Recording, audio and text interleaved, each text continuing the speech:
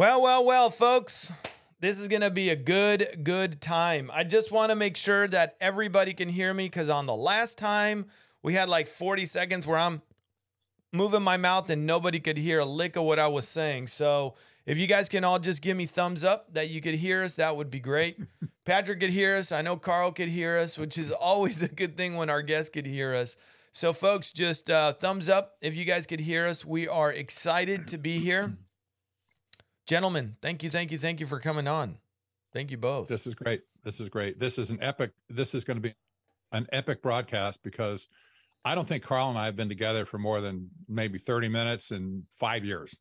Yeah, this is good. We have so much to catch up on. This is going to be real good. So I'll tell you what, let me intro the websites. So that way, if folks want to know, they're in the description below. If you guys want to get a hold of their websites, and I'm telling you, chock full of amazing stuff. So we'll do rounds of intros first, and then we will dive in. And of course, as usual, you know, every time I switch a platform, and maybe this is just the Lord telling me you got to stop switching platforms here. But anyways, the websites, here we go. So Serpents and Doves site. If you guys want to sign up for the video newsletter, you could do so. Just put your email there, click send, and I will get that. And if you guys enjoy the content that you're seeing and you want to come alongside the ministry and help support it, it helps out a lot. You could just click right there on the donate page, and those are ways to do it. All of the content is held right here in the offhand page. And let me tell you guys, we got a wonderful new so my brother, a good brother in Christ now, has come alongside, and he is starting to write for the blog. And he has just put some of the greatest stuff up there. They're short, but they're really biblically based and centered, and they hit home. So I would encourage everybody to go check out Ron's blog posts. All right, Patrick, we are on your site, and it's great. There's stuff I'd like to talk about on there, technocracy.news. It's an amazing site. Tell us a bit about it. Well, I started it, years ago. I think it's 8 years old now. It's amazing. I know. And now I've got, I think, just coming up on the 6,000 article level at this point. 6,000 articles over all these years. Fully indexed, fully categorized by and large, and it's a researcher's goldmine, honestly, at this point. Yeah, it is. Not many researchers left in the world, but it is. Yeah. And I just put up 3 stories a day. That's all I put up. I curate the best stories that typify technocracy or transhumanism. Those are the only ones I post. I could post probably dozens every day, but that's not the point. I don't want to make people drink out of a fire hose. So, I just give them what they can take. I give three good stories every day that make the point, okay, pay attention. This is technocracy. This is transhumanism. Yeah, absolutely. Watch it in action. And you know what? Tell us real quick. You also have a new book out. Oh, yes, I do. The Evil Twins of Technocracy and Transhumanism. What can I say? It is, the title pretty much says it, but don't just read the title and think you read the book. Yeah. I'm sure there's a lot to it, right? I'm sure there's a whole lot more. This is my 3rd book on technocracy. This one I wrote specifically to those people just kind of coming out of the fog. Maybe they hadn't heard anything about either one. Okay. I wanted to make it a little bit simpler. I wanted to really communicate with people and connect with people that weren't familiar with the territory we speak in. You know, Carl and I talk about stuff, I'm sure, even if it's just for a few minutes here and there. We know all this stuff. We've been studying this stuff for years, so we have a conversation on a different level. Yeah. But people just coming out, what are they talking about? Yeah. I can't understand. I don't even understand the terminology. People need to have, I remember years ago, I got to back up. Southern California, okay? Yep. There was a great author, a researcher by the name of, Kingdom of the Cults. Give me a... Oh, yeah, Walter Martin. Walter Martin. Yeah. Walter Martin used to say repeatedly, you've got to get the hay down out of the loft where the cows can get at it. That impressed me. I remember that. I heard that so many times. It really stuck with me. Yeah. Got to get the hay down out of the loft where the cows can get at it. That's what I try to do with this book. Yeah. And you know what?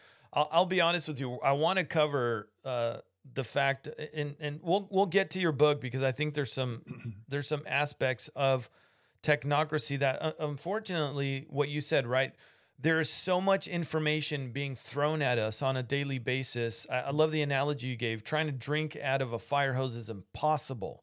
It's impossible. And to be able to break that down in nuggets that we can actually understand and bring back and go, okay, I totally get it. You know, I see how they're using this movement, because there is, gentlemen, and we'll get to yours, Carl, but there is an end goal to this whole movement of technocracy and transhumanism and artificial intelligence. Am I correct?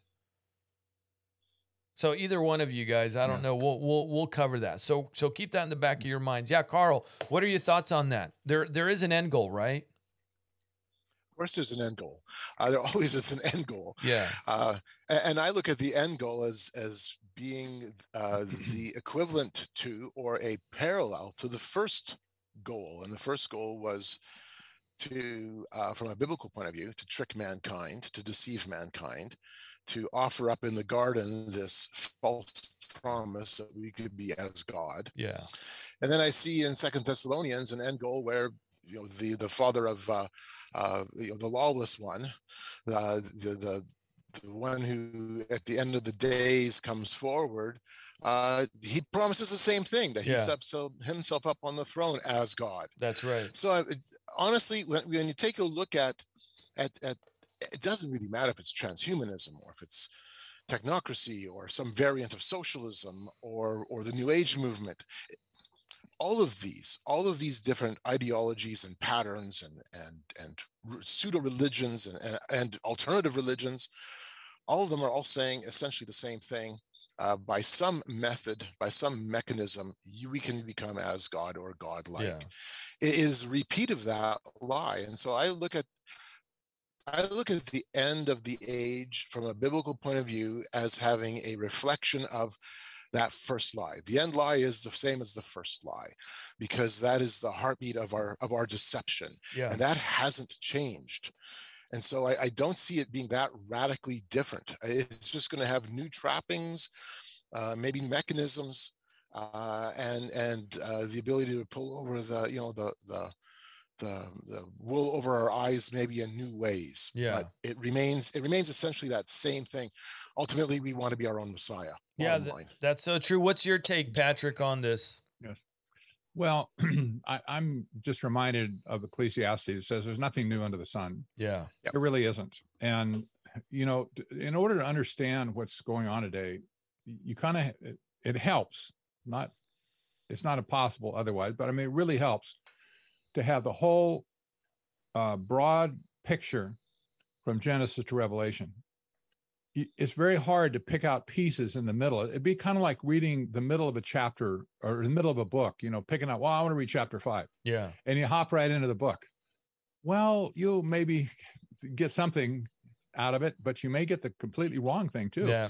You need to start with chapter 1 and read through the whole book. And then I know, now I see what the author's trying to say. And going back to the beginning, the first lie had to do with knowledge, and it had to do with, did God really say? Yep, that's true. This is the same structure. This is the same construct we're working with today. It's just more sophisticated, perhaps. And you wonder how many times can somebody be tricked by the same trick? You know, like a magician. I heard a magician one time, went to a show, actually paid money to get there, cover charge. That's one before I was saved, I think. And I heard this guy, and okay, he did a trick, and then I'm not going to fool me with that one again. But today, it's like people get tricked one year. Yeah. The next year, and they say, oh, I see it now. I'll never go back to that. The next year, they get tricked again. Yeah. Over and over and over. This is one reason, I think, why the Bible calls us sheep. Yeah. Sheep are incredibly naive and dumb, frankly. They are. I mean, you go to a circus, you've never, ever seen a trick sheep. Yeah. They don't exist. That's true. Everything else can be trained to do tricks, but not sheep. Yeah, they follow good, right? They follow good. That's right. Yep. They follow the goat or the shepherd. But you know, people have been repeatedly tricked over and over and over again. And this really needs to stop. Of course, this may be the way it is till the end, but this is a very serious condition today. Yeah, I agree. Let me read something that I think would probably encapsulate what we're talking about. And this is in regards to the first seal. Revelation 6 says, "Now I saw when the Lamb opened one of the seals, and I heard one of the four living creatures saying with a loud voice, like thunder, 'Come and see.' And I looked, and behold, a white horse. He who sat on it had a bow, and a crown was given to him." And this is the part that I want to just kind of make sure that will underlie this entire conversation. "And he went out conquering and to conquer." And if I can just set things up, we'll go back and intro Carl's website, and then Carl, I'm going to give the floor to you. This whole notion is, I believe, is going to usher in a technology, a movement that the Antichrist will utilize as a means to control. And we're seeing that right now from the elite level. Carl, let me hear your take on that first, and then we'll go back, and that would be a good segue to show people your website and talk about your book as well. Sure. I think, no, let me rephrase. I hate using that word. I keep saying this. I think. We know. Yes. We know that the bottom line is control. Yeah. That the bottom line is, how do we control the masses? How do we control the direction of culture, society, politics? The list goes on. And so when it comes to technology, as we have seen repeatedly, technology is both a gift, but it is also a tool or a weapon that can be used to mow down those who hold dissenting views, those who have opinions and positions that are in opposition to the narrative of the day. And it can very easily be used as a system or a technique of control. And so this is one of those danger points that I see with burgeoning technologies, especially with artificial intelligence, especially with central bank digital currencies. And in my country right now, we're talking about a digital health, like a digital health passport of sorts, where all of our ID and our health information and our information is all going to be wrapped up within a digital system. And I'm like, no. You know, one of the big lessons that we learned from COVID, especially in my country, is how quickly we can use digital tools to cancel you or to control you if you do not comply. If you don't comply, we will coerce compliance. And so whenever I see, whenever we have these kinds of conversations, where are we going? And can this be used against us? Can the last world leader, the Antichrist, the one who sets himself up, can he use this, or will he use this? I believe he'll use every tool at his disposal. Right. That's what we do. So it only, in my mind, makes logical sense that technology will be a tool that will be used to control the masses. It always has been. Yeah. A powerful way of shaping and controlling the behavior of individuals and groups. Yeah. That's not going to stop. No, now, for sure. Are we going to be aware of that? Can we see it? Can we look to circumvent as day by day we move towards some conclusion to the run of history? Yeah, so that's a bigger question. How do we navigate? And so why don't we start with that? And we'll go with you first, Carl, and then Patrick, we'll get your take on that, because I believe there is we have the believer, right? Those that are spiritually alive in Christ. And then you have those that are dead in Christ, those that are maybe not fully aware of what the ramifications are, of what this really means ultimately. So let's talk about that when after we intro your website and talk about your book a bit, but we can just springboard off of that and then just get going. So I want folks to be able to get a hold of your website as well. You have two, I believe. This one is Game of Gods, and the link is below in the description. Tell us about this website. Tell folks about Game of Gods. But before you do that, why don't you give us a little bit about yourself and what you do? Yeah, you're laughing. You guys need to see Carl. He's laughing. So that'll take how long will that take? I'll do it in only a handful of words, because Pat knows where this will go, because two of us have done this together. I'm a troublemaker. It's all good. Go for it. That's what I am now. I'm a troublemaker. Seriously though, and that's actually not inaccurate. I've been labeled that by opponents and by friends. So hey, that's okay, I guess. My job, so to speak, has been to be the guy behind the scenes doing research on these meta movements for coming on close to 30 years, full time since 1997. I was the director of research for Gary Kaw's ministry from 97 to 2001. I've written quite a bit of material, but my real joy, so to speak, if you could call it that, is to be able to dig through history, to dig through the context that sets in motion today's movements and today's realities, and then to be able to springboard and help guys like Pat Wood and others, and work through the research, work through the material, try to get a grasp, get a handle on what's transpiring. So over the years, I've been to a pile of events. I've kind of made it a specialty of sorts that when I have the opportunity to go to events that are game changing, be they in the sphere of global governance, or in the realm of interfaithism, attending the Parliament of World Religions, or going to cultural events like Burning Man, or even events that are taking shape that demonstrate the movement towards paganism, attending Wiccan and witchcraft gatherings. That's what I've done, and then I write papers and articles, and of course my book Game of Gods is kind of a culmination of 2 decades plus of that history and that research gelled into one package. And to be fair, it's not the hay isn't at the bottom of the barn on that one.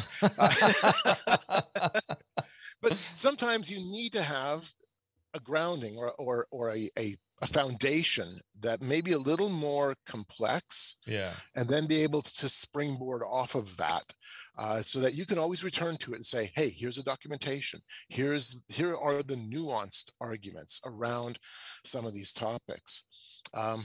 So that's kind of what I do, which is an odd job description. Okay, so going back to your book right here, people can get this if they want to, and I highly recommend it. Just like I recommend all of Patrick's materials, they can get this on Amazon. It's on your website right there, the link. They can click on that and get it. You have another website as well. Am I correct? What is the name of that website so folks can go to that one as well if they want to? Right. The other one is called forcingchange.org. For 9 years, I edited and produced an online monthly intelligence style magazine. And so what forcingchange.org now is just simply a repository of those publications, specialized reports, and articles that kind of fit within that theme of forcing change. In other words, what are those political, intellectual, religious, cultural forces of change? Yeah. And so the site is free. You just sign in and access, you have access to literally all of the backlog of material that's there. I don't put a lot of new content on the site, but there's a lot of material nonetheless. And so I would definitely recommend people go and avail themselves of that resource, cool. Just as folks need to go to Technocracy News. I mean, Pat created literally the world's leading bulldozer that just kind of pushes through all of the noise and the garbage that's out there, and continuously has been putting content out, which is incredible. Yeah, absolutely. So with that said, there are a million places that we could start, but first let me turn this over to you, Carl, because we're going to start with you, and then Pat, if we could get how this ties in to technocracy, because there's definitely a tie-in between the transhumanist movement and, the technocrats, as I like to call them. And we just saw an image of them right there, Klaus Schwab. We've got Yuval Noah Harari, and there's multiple others. But talk to us a bit, Carl, first of all, if you don't mind, so people can understand where this movement began. And I think we can go all the way back to Babel. I understand that. We could go all the way there. But in the recent past, where has transhumanism really taken traction.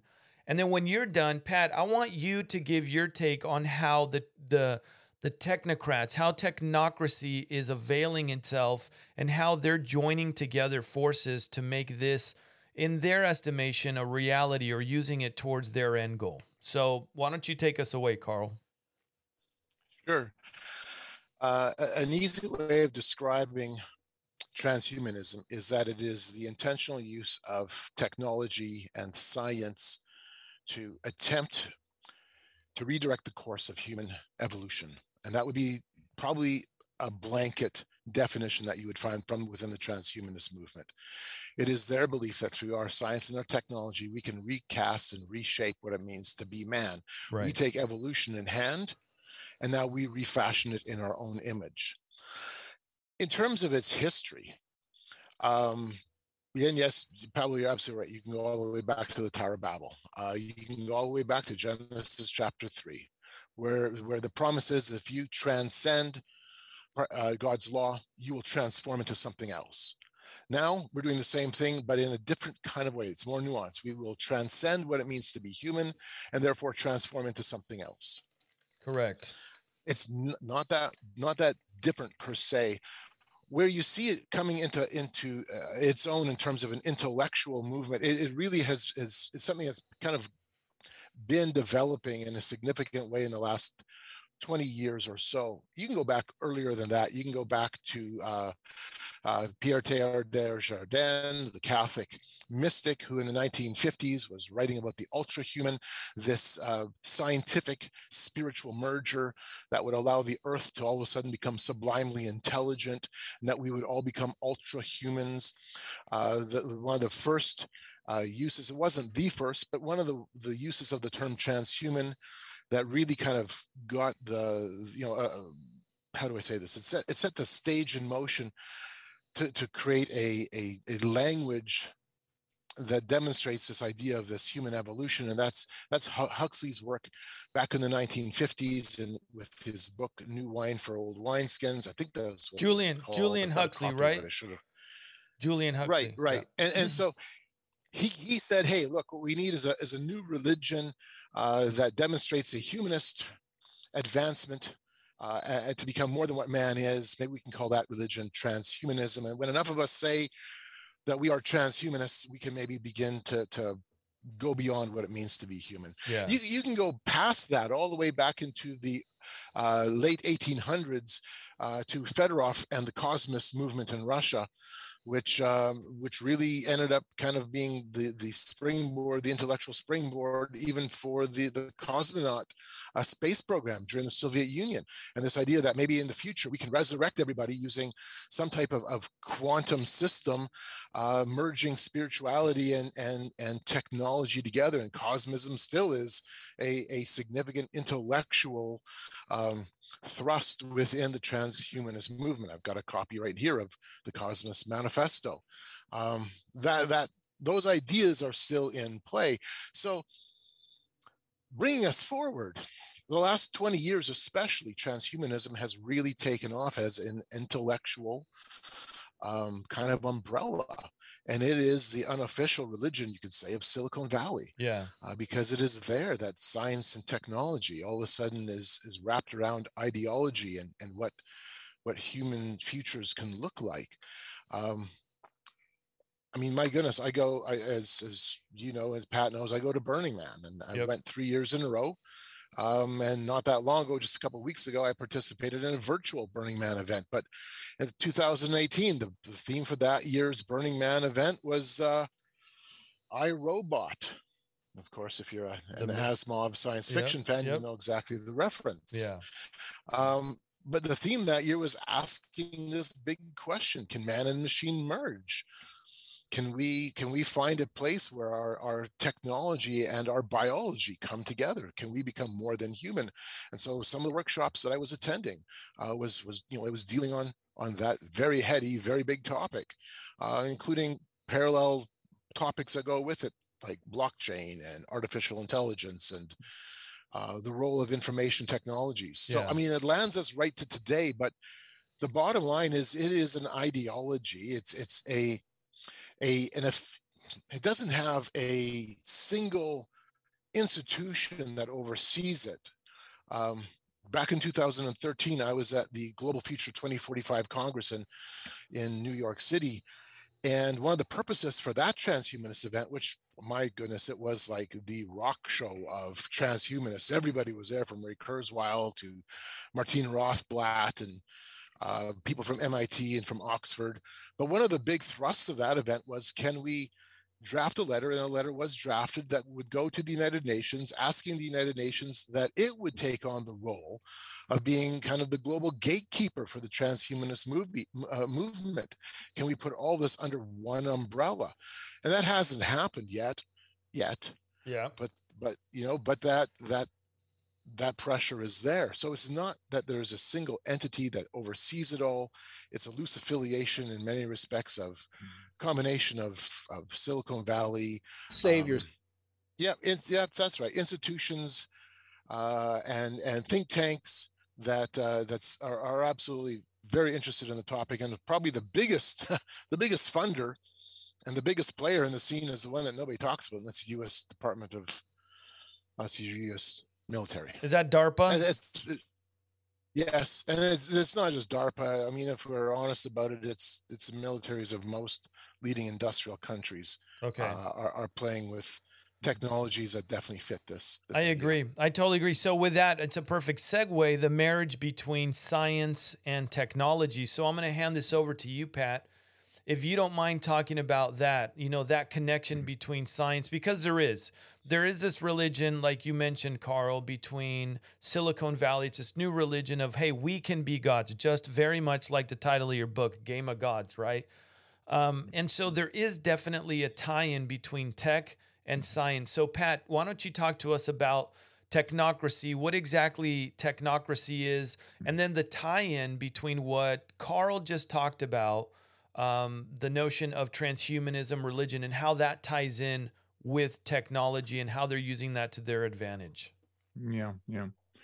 The original technocracy movement was crystallized in 1932 at Columbia University. It had been active. People had been talking about it before that during the 1920s, but it really crystallized at Columbia University. And scientists and engineers, mostly from Columbia, not exclusively, but mostly, felt that since capitalism was going to die, they were sure of that. It was a Great Depression. They were sure capitalism was a goner. They decided that they could write a better economic system that would replace, come back in the place of capitalism and free market economics. And they called it technocracy. It was a very odd ideology or odd system in the sense that they wanted to completely remove the political layer of society. They felt that they were so good with their science, with their scientific method, so mechanistic, I might add, too. We'll talk about that. Carl can elucidate on what mechanistic philosophy is very dangerous. But they believed that that they had the answers for mankind. And they created this resource-based economic system called technocracy. Now it's called sustainable development. But the idea was that they would control all the resources of society and dole out those resources to the people as they saw fit, according to efficiency, according to the need and that sort of thing. And they proposed an energy script to replace money, what we know as money, currency. Mm-hmm. They believed that energy was the only way to control an economic system. And I have to confess, they were right about that. They got it absolutely right. Energy is required for all economic activity. I don't care, getting out of bed requires energy, right? Yeah. So factories run on energy, cars run on energy, everything does. Even a bicycle is your energy, but you get somewhere because of energy. If you add energy to an economic system, it will flourish in activity. If you withdraw energy, it will just wilt and perhaps even die. So that was their idea, was to control everything by energy. And this energy script was going to buy goods and products, services based on how much energy it took to make those goods and products, which is kind of crazy. Theoretically, you could probably calculate that, but they felt they could. These people were visionaries. I want to stress that. At Columbia University, the way it was back then, there was only one building. It was called Hamilton Hall, and they had a basement, full footprint basement. And the technocracy movement was given half of that basement space to do their their studies and stuff. They're doing a hydrological study of the United States or North America at the time. But they had all this space. They had volunteers come in and they'd work there. And then the big mucky muck scientists and engineers would be down there too. The other half of Hamilton Hall, however, was occupied by the early iteration of IBM. That's where they created the Hollerith tabulator. Yep. That then soon thereafter mysteriously migrated to Nazi Germany. That's right. That's another story. We'll get Edwin to that. Black explained We'll that get to very that. well in multiple books. But these people were rubbing shoulders with the people at, the computer nerds of that day. These were visionaries, truly visionaries of their day. They saw forward where technology was going, just like some people see forward where AI is going today. These people saw I think the whole spectrum of the balance of the century, what technology was going to do, how it was going to, expand the control that they wanted to gain over people. So, it was, the only reason I bring up IBM, I guess, is just to indicate that this brain trust that was created back then was not accidental. It wasn't just a bunch of fruitcakes getting together or nutcakes getting together in a basement somewhere in the cafeteria writing up this thing. These people were deadly serious, and they knew pretty much exactly what they were talking about. And they popped out a book after the original technocracy movement got kicked out of Columbia.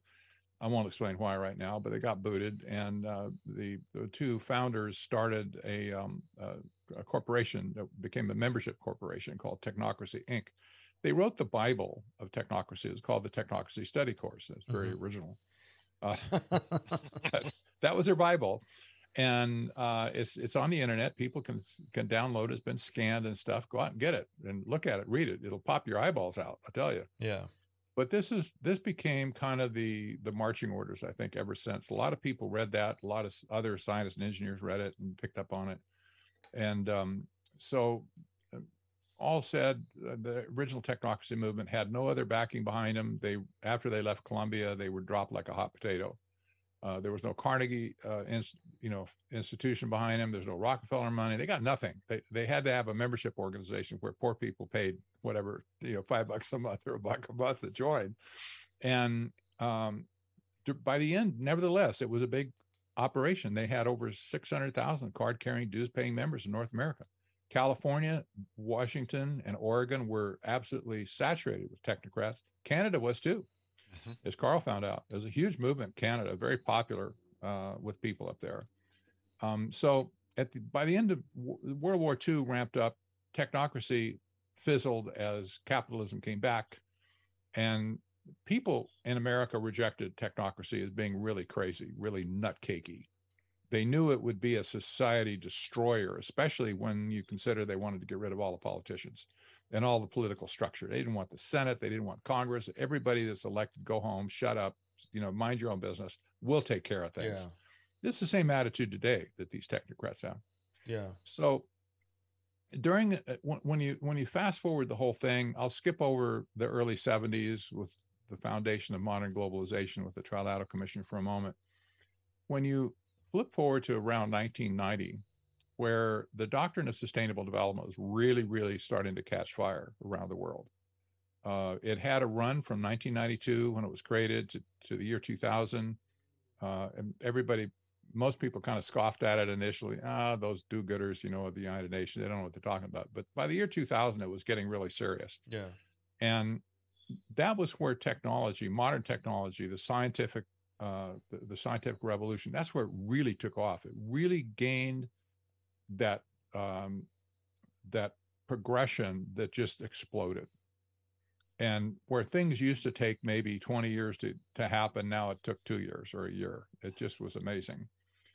That's where the transhuman movement stepped in and got excited, in my opinion. Before that, it had been mostly a philosophical, we hope, hopium, that we're going to do this. And it's all based on the original lie. Surely you won't die. Yeah. Surely you won't die. And, so they talked about that. And, but they had no tools to get there. They just talked about it and hoping maybe someday something would happen. Well, in the year 2000, there was enough steam behind the technology movement that they jumped in with both feet and adopted the whole system that the technocrats had created. They adopted that whole system as their own, because now all of a sudden their goals were the same as the technocrat goals, and they used the same scientific base to do it. And as I look back to the last century, if there was one thing underlying both of them, you say, well, how could they get together? You know, birds of a feather sort of thing. How could they get together? They seem so different. On one hand, one's concerned with society, one's concerned with the human condition. You know, how does that fit and all that? But if you go back to the last century and you study the subject of scientism in particular, you'll find a strong scientism bias in everything these people do. And scientism isn't known very much in this century. It should be, because there's enough literature in the last century that nailed scientism to the wall and exposed it for what it was, that it would be a destroyer of mankind, not a salvation of mankind. People like F.A. Hayek wrote essays and books on it. You had C.S. Lewis wrote forcefully against scientism, and there were many others of that era too. Legitimate commentators, authors, and so on, researchers wrote these books and exposed what scientism was. Well, it's baby, it's back. That's all I can say. It's back. Yeah. Now, the one thing about scientism, Carl may agree or not agree, I don't know, I've kind of come to this conclusion independently. One thing about scientism is it has the ability to trick its followers into thinking that they don't follow scientism. So if you ask any of these technocrats or transhumanists, oh, you're into scientism, aren't you? They'll say, what? What are you talking about? Yeah. I don't know scientism here. But if you go back and read what scientism is and then observe the behavior of these people, say, come on, guys, you don't know what you're doing, but you're following scientism essentially, where science has been set up as God. Yep. That's the whole thing. Yeah. Science becomes God. God is out. Yep. The Bible is out. Science is in, and scientism believes the only possible way to discover truth is through science. Ethics, forget it. Moral studies, forget it. Plato, forget him. He's really out there. The Bible has no use for these people. They discard it first thing. So science is their arbiter of everything. This is the mechanistic nature of both of these. They feel the more they can study something, the more they can study it, the more they can understand how to manipulate it. Yeah. And this is what drives them. And what, C.S. Lewis wrote a book, a very small book. It was called The Abolition of Man. It made a point. Half the book was just kind of introductory, but it made a point, is the more you study nature, dig down into it, even to a molecular level or even to the DNA level, the more you study nature, the more nature conquers you. It's a paradox. Yeah. And in the end of it, he says, where this is going, if man continues to examine and dig down into nature with the intent of controlling it, they're not going to control nature. Nature is going to end up controlling them, which will result in the abolition of man. Yeah. That's profound. And very few people understand that. I see Carl's shaking his head. I know he's read, I'm sure he's read the book more than once over the years. But this is the crazy ideology behind both technocracy and transhumanism today. They're absolutely on the same card. And I don't know if Carl brought up the name of Max More yet. I'm going to invoke his name. Go for it. Most people view him as kind of being the founder of modern transhumanism today. He didn't really come up with it, but I mean, he has a degree or PhD in philosophy. So he's, he can express himself pretty well. And here's what he wrote. I think this was, I want to say 1992, maybe 94, 92, before science kicked in. But here's what he said. This is his words, transhumanism promotes an interdisciplinary approach to understanding and evaluating the opportunities for enhancing the human condition and the human organism opened up by the advancement of technology. Attention is given to both present technologies like genetic engineering and information technology, and anticipated future ones, from his point of view, future, right? Such as molecular nanotechnology and artificial intelligence. That was his, official kickoff, whatever. you can see you can see the anticipated science coming in, and this is kind of what transhumanists, if you say they have a creed, this is very close to the center of it. What they're thinking. So the science and technology is going to bail them out. They had previously not been successful, Yeah. but now science and technology, man, baby, it's gonna be good. It's going to really bail us out. Now the World Economic Forum jumps into it, and they're not only promoting technocracy, they're promoting transhumanism in a huge way. Yeah. The World Economic Forum recently wrote, to date, areas to improve on include natural aging, as well as physical, intellectual, and psychological capacities. Some distinguished scientists, such as Hans Moravec and Raymond Kurzweil, even advocate a post-human condition, and here it is, the end of humanity's reliance on our congenital bodies by transforming our frail version 1.0 human bodies into their far more durable and capable version 2.0 counterparts. Yep. That's it. Yeah. It's like, okay, guys, humans 2.0, here we come. Yeah. I think back to the days of Windows. You might not, I don't know where you are. Oh, no, I remember Windows. Pablo. Oh, yeah. Oh, yeah. No, I remember it for sure. When Windows 2 came out, it was the biggest barf that anybody ever had. The whole world rebelled. Then Windows 3 came out. It was marginally better, but then the blue screen of death appeared. Oh, yeah. Big time. Yep. I remember that. You'd be writing an article, and all of a sudden, bloop, Yep. blue screen of death came up. Oh, yeah. And all your work was lost. A lot of people had a heart attack over that. I remember that. I think of this when I think, it's humans 2.0. No, this is going to be really good. Yeah. Blue screen of death, right? Blue screen of death. By the way, speaking of blue screen of death, it's just pretty amazing about how all these people these days are just falling over dead in the street or on the field, and playing soccer, football. Blue screen of death. It's like they don't even grab their chest to, my heart hurts, like people do with a heart attack. Yeah. They're just walking along and they face plant. Yeah. I've never seen this in my life. Yeah, Ever. there's a lot of things, trust me, that we're going to see that we've never seen in our entire lives, for sure. Now, look, there is so much to transhumanism and technocracy. Now, you mentioned posthumanism. The term transhumanism, posthumanism, those could be used. Are they interchangeable terms?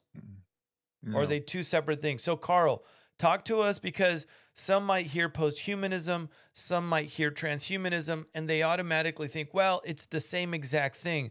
Talk to us about the differences between those two.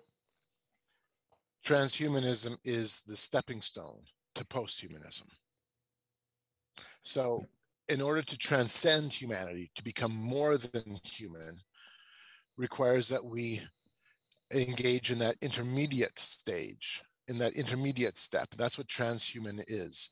Transhumanism is that movement towards becoming what would be called post-human, however that's envisioned. So there's a connecting point, but they are two separate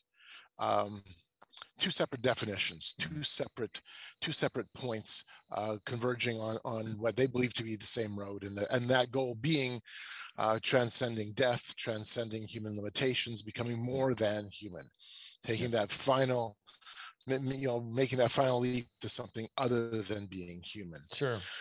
And Pat, when you brought up Max Moore, I don't know if you knew I had the opportunity of spending a little bit of time with Max. You told me. I did some interviews with him at the 2045 Congress, and I'd also been with him at the 2010 Mormon Transhumanist Association meeting.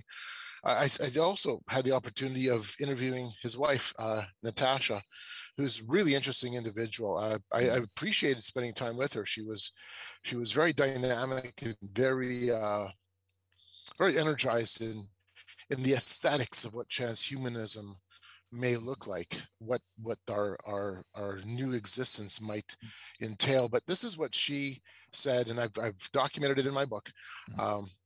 In one of my interviews with her, because she was speculating on what a post-terminal existence would look like. Okay, a post-terminal. Death, these are her words, death ought not to just have one express definition. we'll be redefining death the more and more we develop the sciences and technologies to intervene with death. So we have to look at death from various perspectives. We may want vacation death. You may want partial death. You may want to be put in cryonic suspension or another type of preservation unit, and then come back and revisit life again. So there are all sorts of alternatives to this finality of death. So transhumanism gives you a trans-death option. It also gives you a trans-religion option. And the TerraSem movement is a trans-religion that moves out, not just simply from a religious point of view, but takes in secularism and then projects it through technology and the uploading of your memories, creating memory files that eventually can be used to create a double of yourself after you pass. And here's a really interesting connection. Transhumanism also has a connection back to transgenderism, which is why Martine Rothblatt in his book, I'm not quite sure what are the proper pronouns now. Yeah, I don't, because no Martine Rothblatt was born as Martin Rothblatt and became very well recognized as the first celebrity transgender, as Martin transitioned to Martine. And at the same time, if you're using Sirius XM radio, that's hers technology. Yeah. Martine is a rock star in the transhumanist movement, primarily because she is again, I'm not sure how to call Martine. She is a leading scientific technical developer in the world of satellites and orbital stations. Brilliant scientific mind. And so she talks about how she's transitioned and how transhumanism and transgenderism in many respects are really part of that same construct. Yeah. We're looking at transitioning to something else. Yeah. So let me read something, and then I want to get just clarify for me. This is from. Let me just read this paragraph. A common feature of transhumanism, and this word right here, philosophical post-humanism, is the future vision of a new intelligent species into which humanity will evolve and eventually will supplement or supersede it. Break that down for us. And then, Patrick, I'd love to get your take again on, because what I'm seeing as I'm reading here, they're vying for human 2.0. That's what I see, right?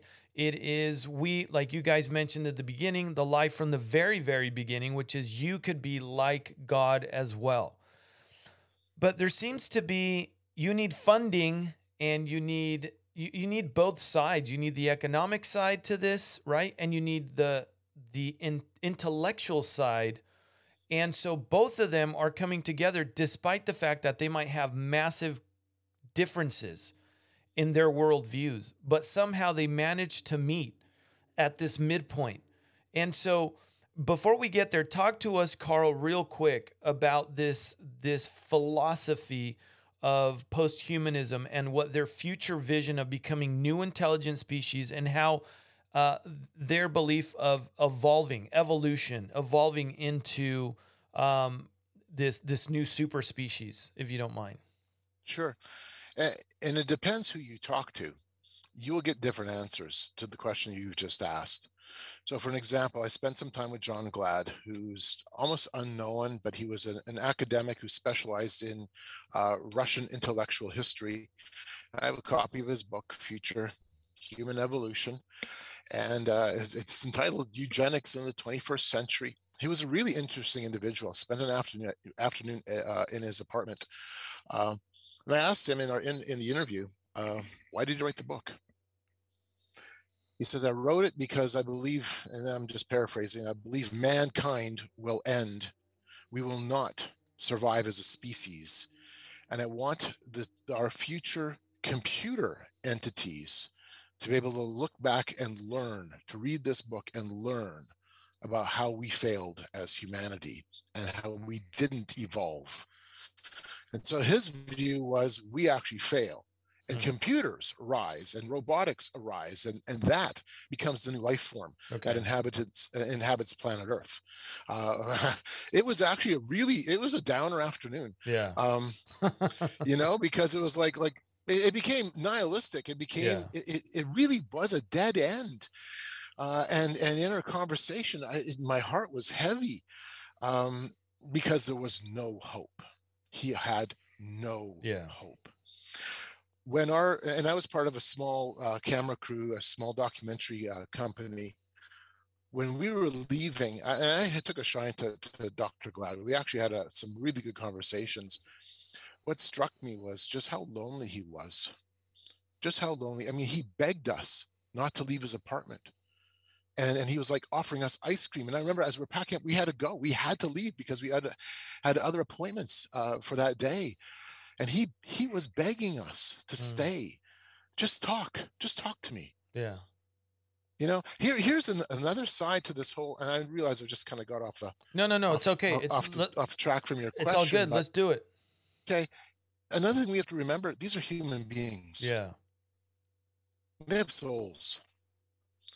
And I know it's easy for us sometimes as researchers and those involved in the Christian research community, we sometimes we sometimes disconnect ourselves from the fact that these are individuals who are also made in God's image. Yeah. And that's the great irony of it all. They're made in God's image. That's right. And they're at war. They're at war with their maker. And so there's one benefit in terms of rubbing shoulders with these people on a one-on-one basis, and you realize that, okay, strip away the ideology, strip away all the hopium of their technology, advancing them into something else. Bottom line, they're people, and they're looking for some form of salvation, some hope, some answer. To that end, when I was at the Global Futures Congress back in New York City in 2013, had the opportunity to spend a little bit of time with Dr. James Martin, he wrote the book on computer networking. He gave Oxford University its largest donation in its 900-year history. This man was Mr. Computer Networking. And I interviewed him. I spent a part of an afternoon with him, with our film crew. And when the interview was done, I walked back to the convention center where we were having the actual event. Turned out he came from a farm in England. I'm a farm boy from Manitoba. We ended up having this great conversation, and he was like, "Let's have lunch together." And we weren't even talking about transhumanism at that point. We were actually talking, on more of a common ground in terms of our personal experiences. And I couldn't because we had already arranged for another interview that was right on the heels of his. And 8 days later, I received an email from somebody who said, "Do you know that he passed away? He's gone." A sea kayaker had found his floating body not far from his Caribbean estate. Wow. And Dr. Martin had talked all about how he viewed science and technology as this form of salvation. This is where we have to go in order for us to defeat the problem of death and to become more than man and to move towards a glorious civilization.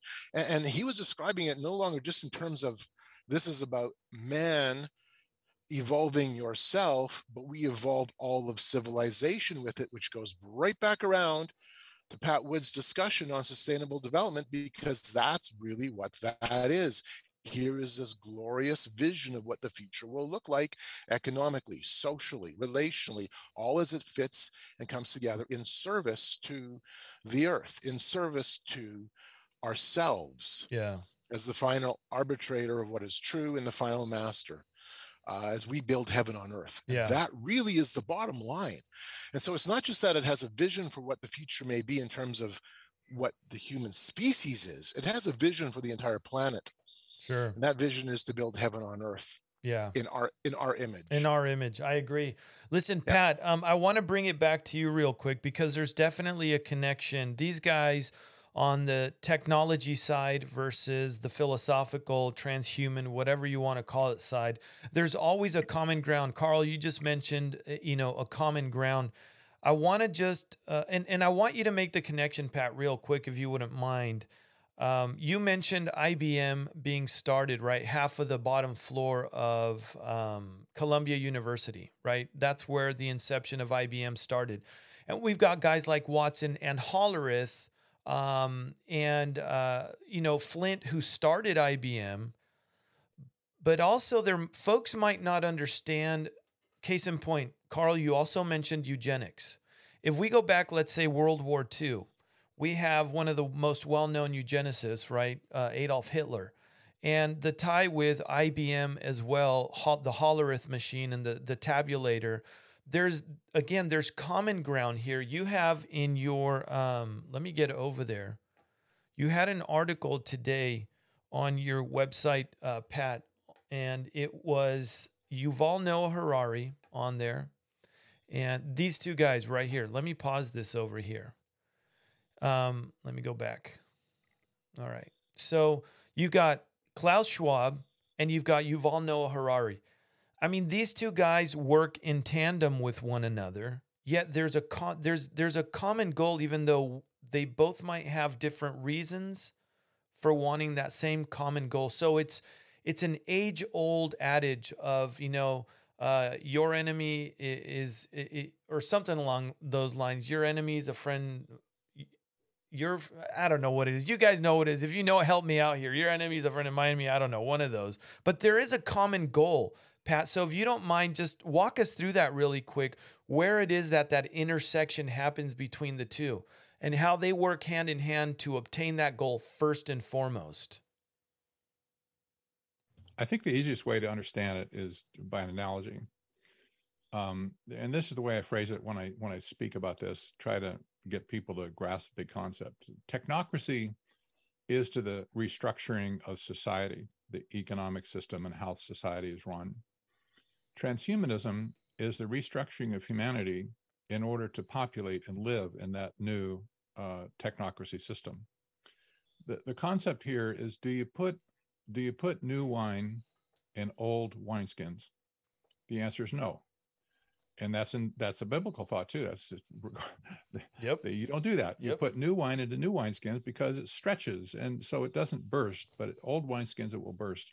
Well, and kind of in the same way, why would you build a new society, a science-driven, quote unquote science, pseudoscience-driven society, with all the things we talk about technocracy, only to put the same old people into it?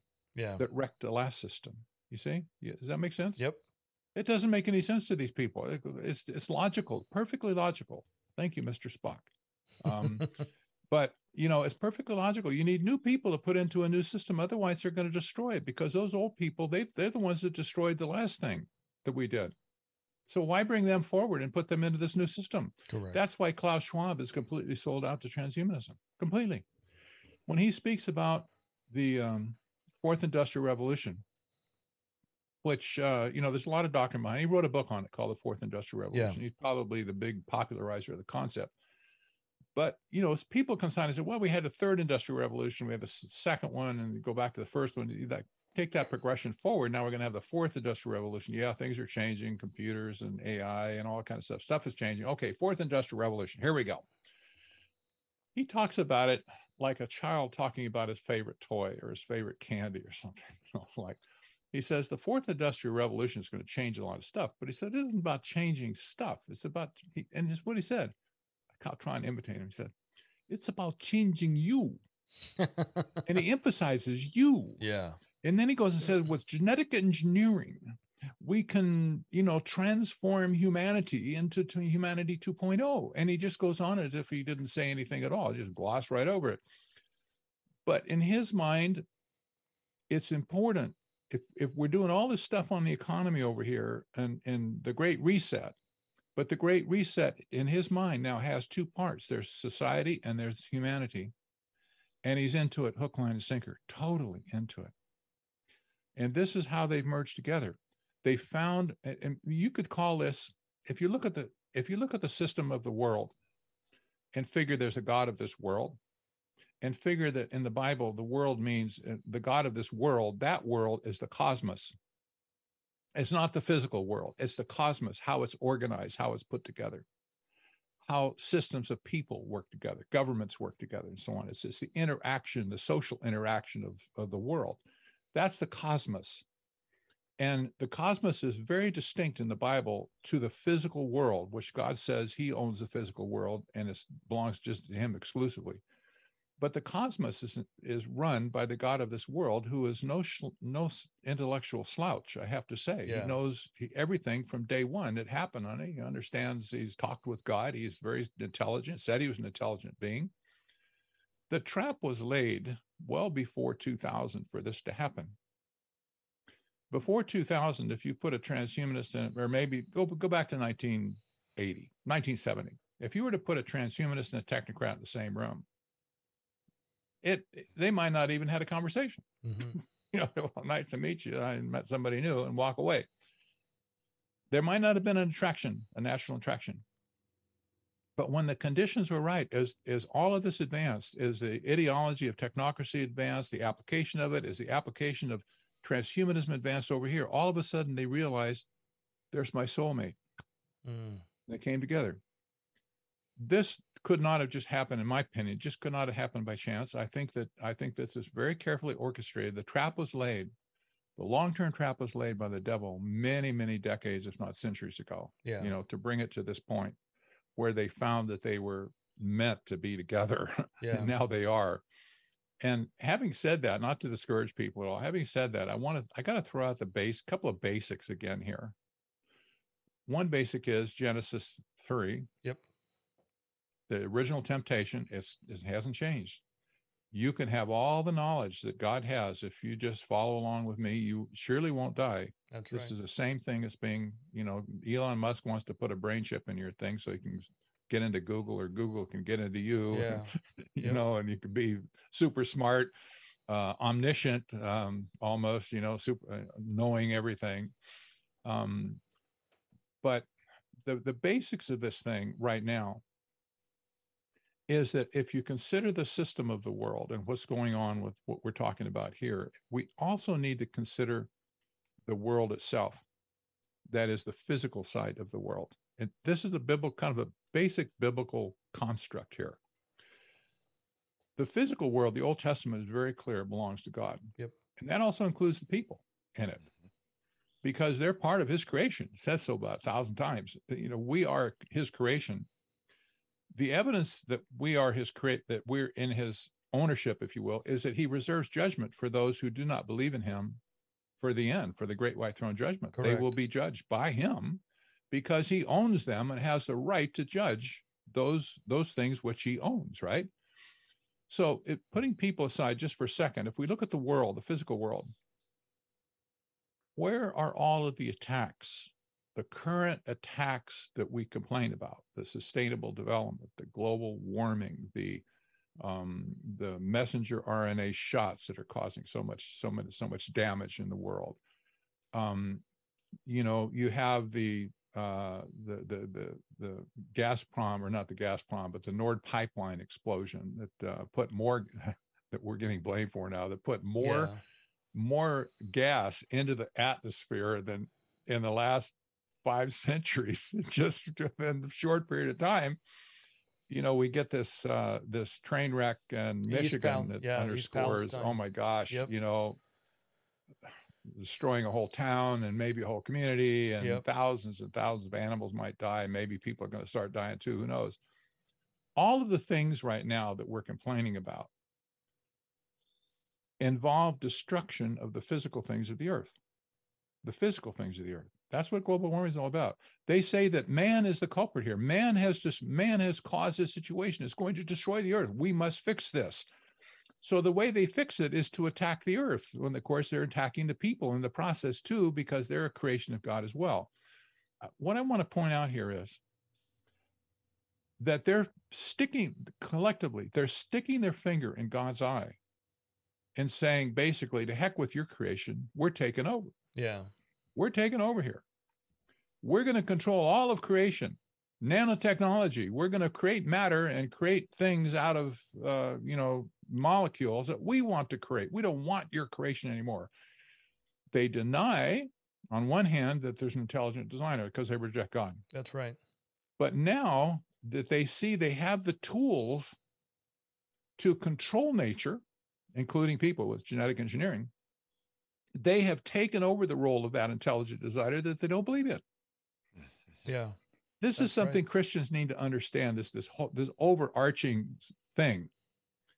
Outside of the physical world, then we have the system of the world, which is kind of mostly what we're talking about here today. We're talking AI and Yep.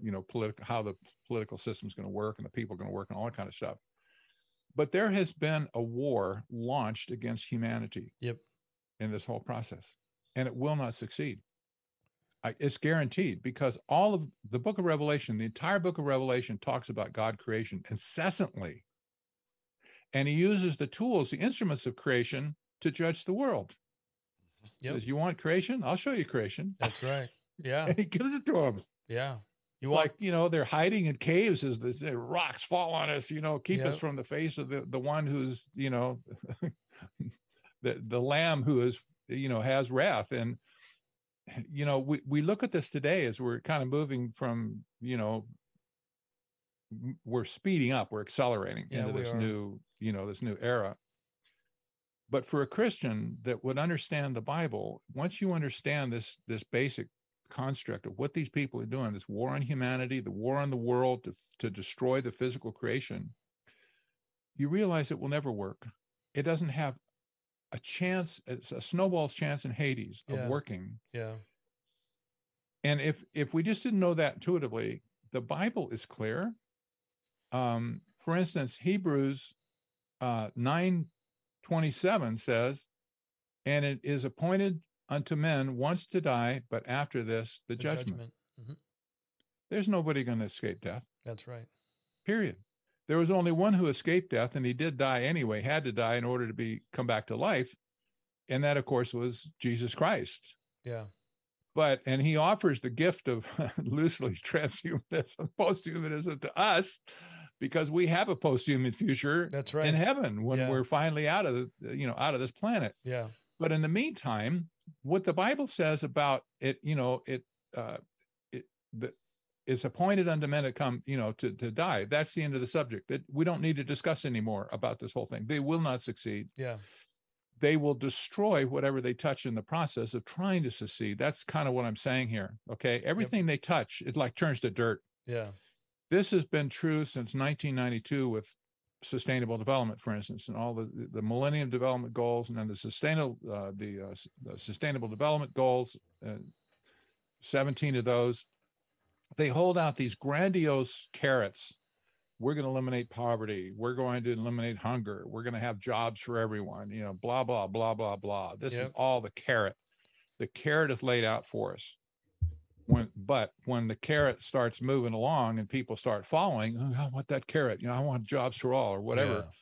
All of a sudden you see a path of destruction in their wake. As they move along, things in the rearview mirror, things are being destroyed. Yeah. For these people to think, and for us to think that they're going to bring any kingdom of God on earth here it's just insane. Biblically speaking, it's insane. We should reject that out of hand. Yeah. They cannot and will not succeed. It's not so much a matter of God coming down like a Tower of Babel again and saying, we're going to scatter your languages and stuff, and he's going to break it up that way. By nature, it cannot succeed. And I don't want to be weird here, but if let's just say for a period of 10 years, God exited the scene and he wasn't, he had no influence or control. Yeah. It's guaranteed to fail. Still, it would fail on its own because it's structurally it's misconstructed. Yeah. It can't succeed.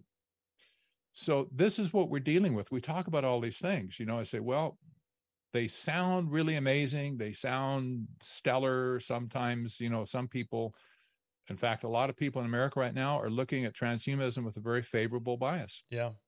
Yeah. They think, oh man, that could really be cool. We could live forever. Maybe I could live to be 90 or 100 or 150 years old instead of 70 or 80. People are falling into this trap like crazy. That's another reason to know that the God of this world is at work here. That's right. He's trapping people into the system like crazy. Yeah. Anyway, I wanted to bring that up. No, I'm glad you did. Basic constructs of it. Yep. I'm glad you did. Now, you touched on something that I think is very important too, is the fact that one thing that is completely void and absent from this movement is the is really sin, right? The consequences of sin, and that's really what introduced death.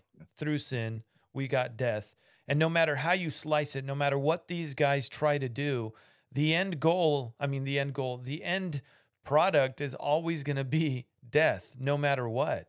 And Yeah. so, just really let me back up a bit, because I think when we talk about transhumanism, when we talk about the whole notion of going beyond human, including artificial intelligence. Let's talk about, so you have the transhuman movement, and then you have this movement afoot, which is huge, of technology, of artificial intelligence. You've got strong AI. We talked briefly about that before we went on. Weak AI. At what point does the artificial intelligence start to take over not only jobs, but for example, we have, as of maybe 2-3 years ago, these things called deep fakes. So there is obviously an ethical argument that we have to bring to the table Yes. in all of Yes. this. Yes. Yes. And us as believers, obviously, the first one we always look to and see things through the lens of Scripture and of Christ, right, is Him. What does the Lord say about all this? But if we bring it down to the argument of ethics, really, what are we talking about when? Because there is a big argument now on the table, and there has been for a while, and now with the advent of deep fakes, with the advent of Chat GPT, there is a whole lot of, in my opinion, ethical violations that are going to be happening, and how do we deal with those? So, Carl, why don't you take that first? Because I know I just threw a lot out at you, and we could do shows on just ethics alone. But really, let's talk about that really quick. So, why don't you go ahead and take the floor on this one? Sure. I'm going to throw another perspective into the ethical challenge that comes with artificial intelligence, and that is the creation of new histories. Yep.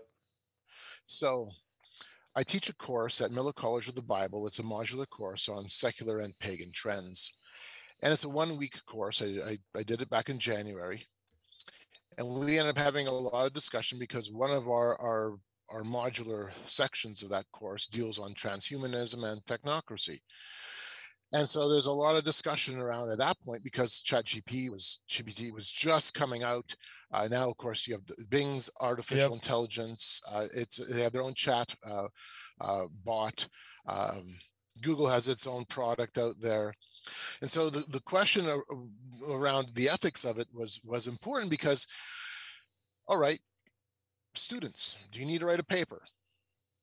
How's this going to look? Yep. I challenged one of my students, and I'm hoping he's going to take it up.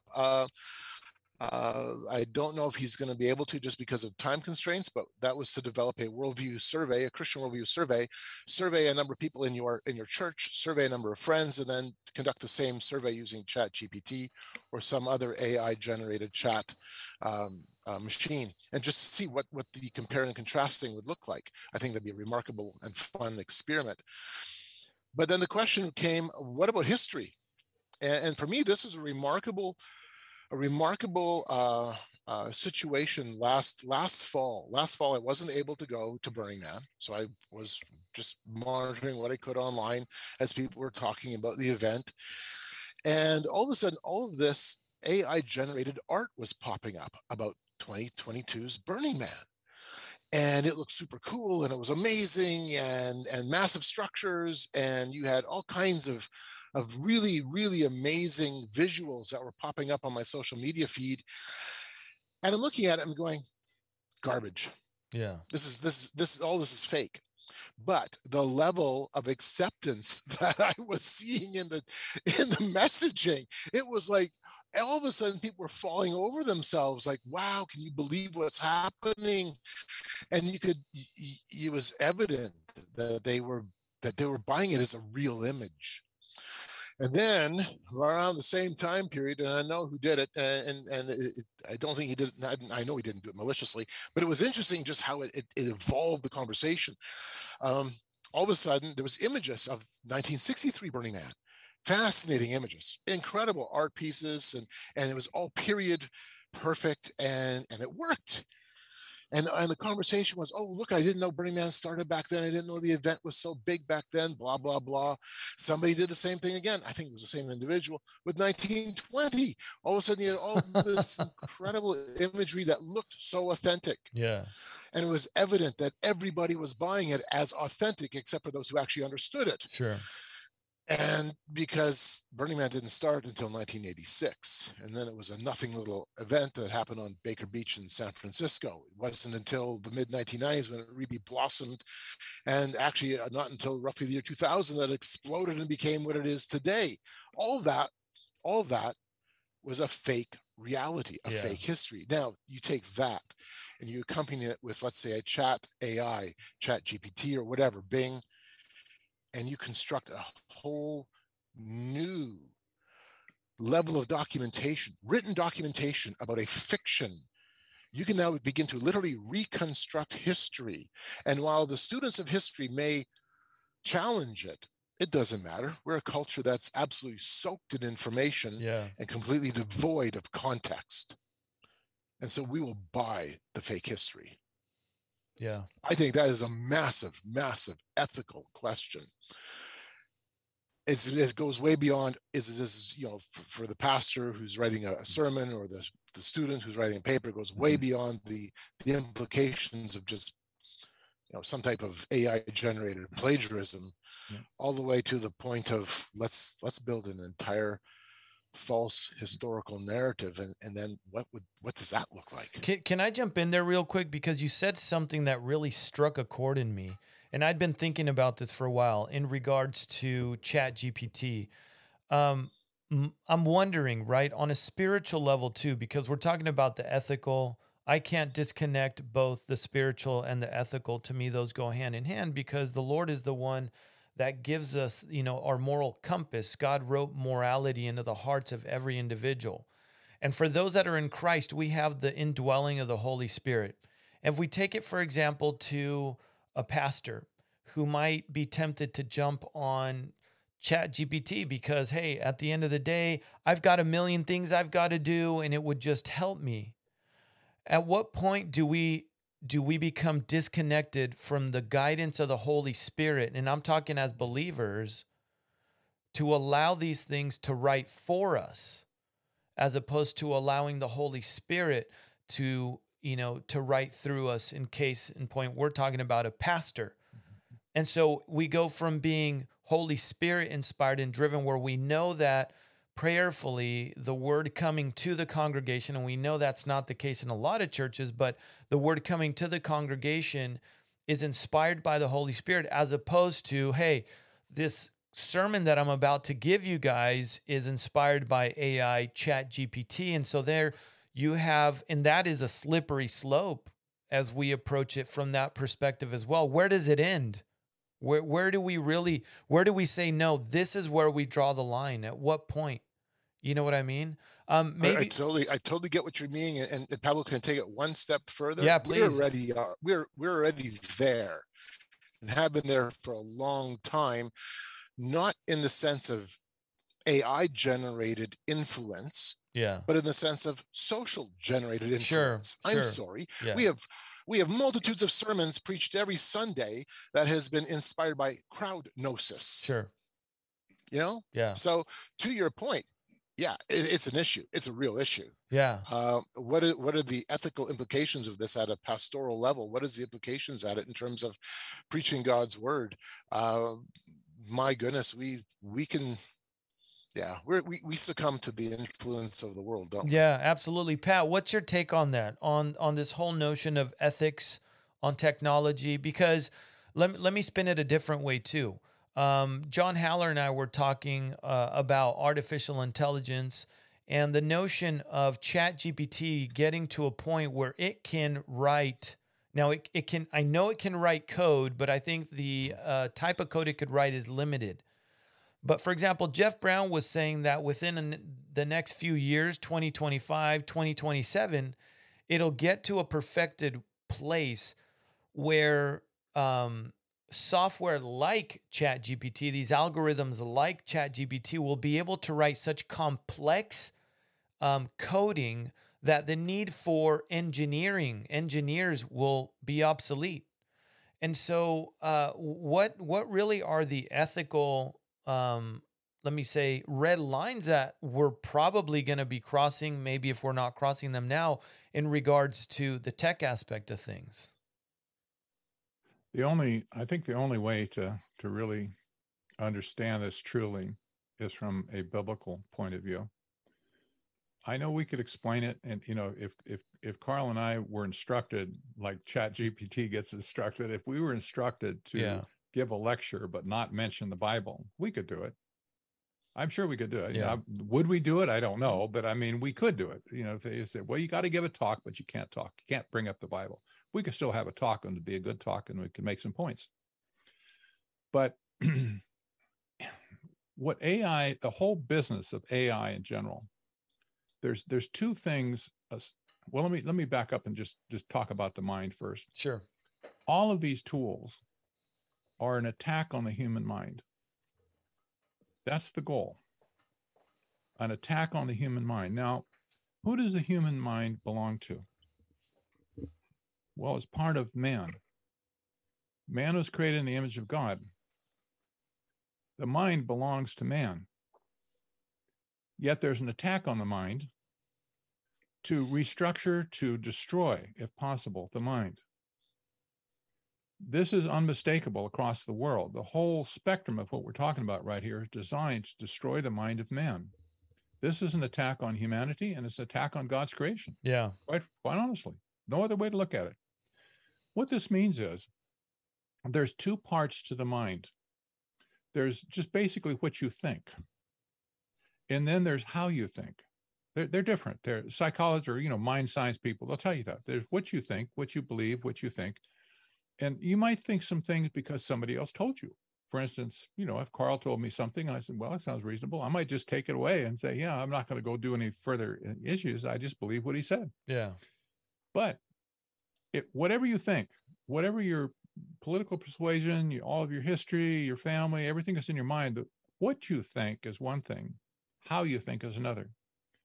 Artificial intelligence is being thrown at us in two different flavors here. One is to impress on you what you think.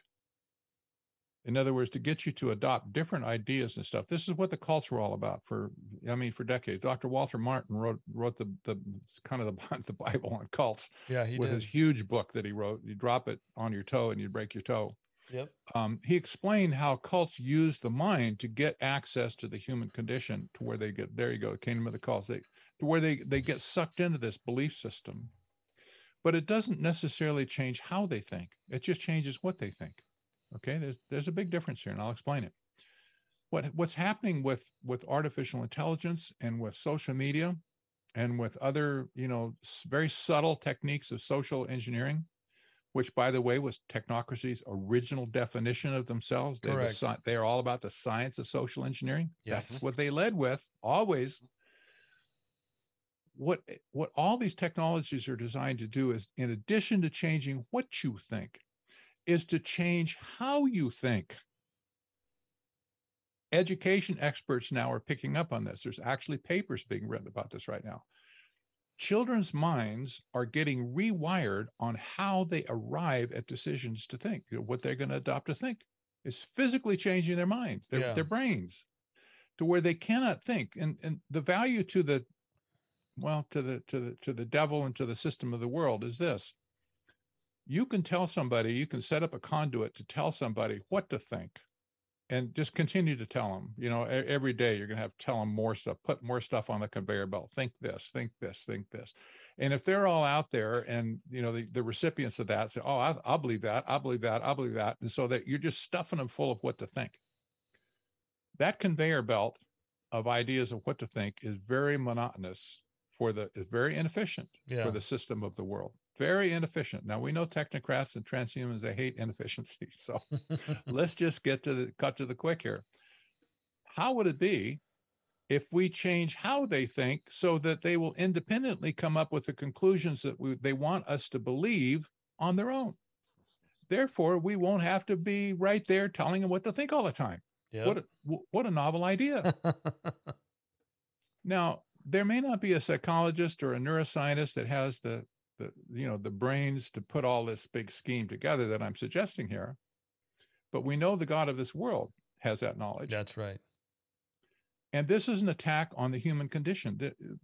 We talk about liberating the human condition that transhumanists do.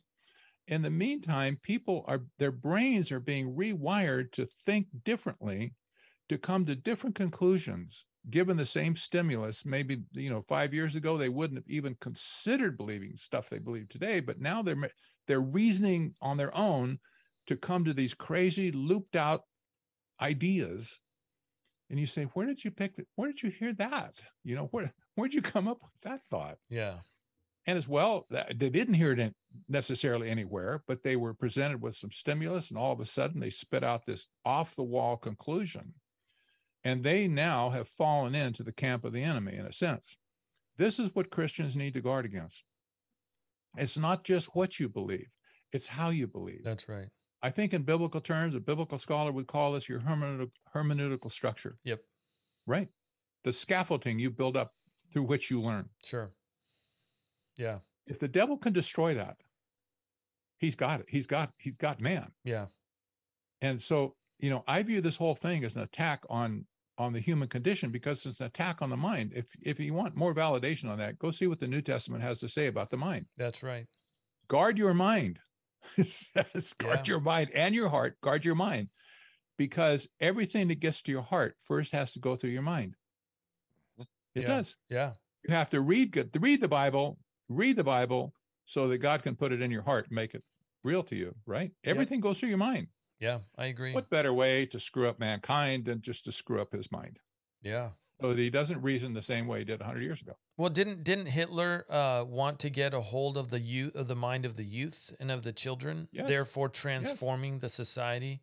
I mean, Yes. that's an age-old adage. If we can get to the mind of the person, then we've got them. Period. This has always been the battle. Back in 1980, I think it was, Tim LaHaye wrote a book called The Battle for the Mind. Yeah, I remember that book. Yep. Okay. So Yep. this is not a new thought. The battle has been for them. It's been a spiritual battle from day one, really. Yeah. But the battle for the mind has been kind of floating in and out of Christian thought. But now people kind of forgot a lot in the last 20 years, I have to say. And maybe that's a purposeful thing too. But people forgot all the stuff we went through before about the battle of the mind when Christians were talking about it. That's right. But today it's like, okay, you've got two things here. Again, as I said, you've got what you think is one thing. You can force somebody to think something in a way. You can torture them, like they did in 1984. Yep. You could torture them where they say, okay, I believe it. Or you can change the way they think, rewire their brain. Thank you, Elon Musk, for your brain, Neuralink brain chip. Yep. Change how you think. Then you solve the problem of what you think, because we don't care what you think now. You can think anything you want because you're not thinking straight. You're thinking like a zombie. It doesn't matter what you think anymore. Yep. You're not thinking the truth. You're not taking in the truth. You're not observing the truth. You're not able to relate to reality anymore. Hey, get a headset and go into the metaverse and don't ever come out. Yeah. Yeah, pretty much.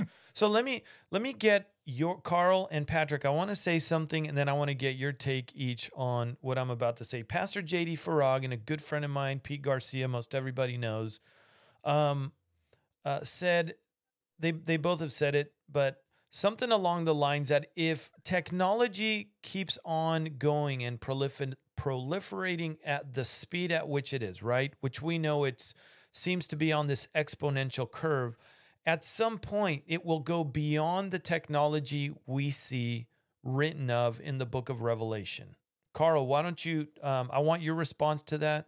And then what do you think about that? Will the tech that we see, if it continues, will we see it go past the technology spoken of in Revelation. Why don't you take that first, Carl, and then Patrick, you can go. Or you want to go first, Patrick?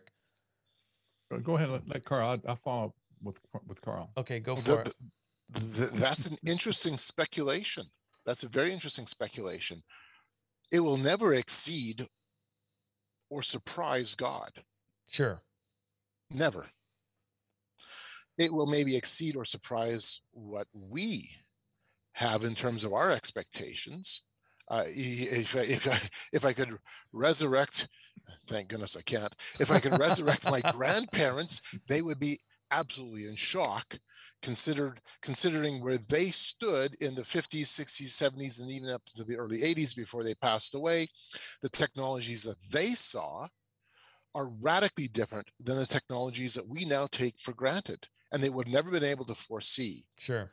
In their world what today would have looked like. Some of the writers of science fiction can foresee. Science fiction is an amazing genre, and that's the place where you take your visions and your ideas and you flesh them out into possible scenarios. So science fiction has a tremendous push in terms of what technology might look like and how it may be.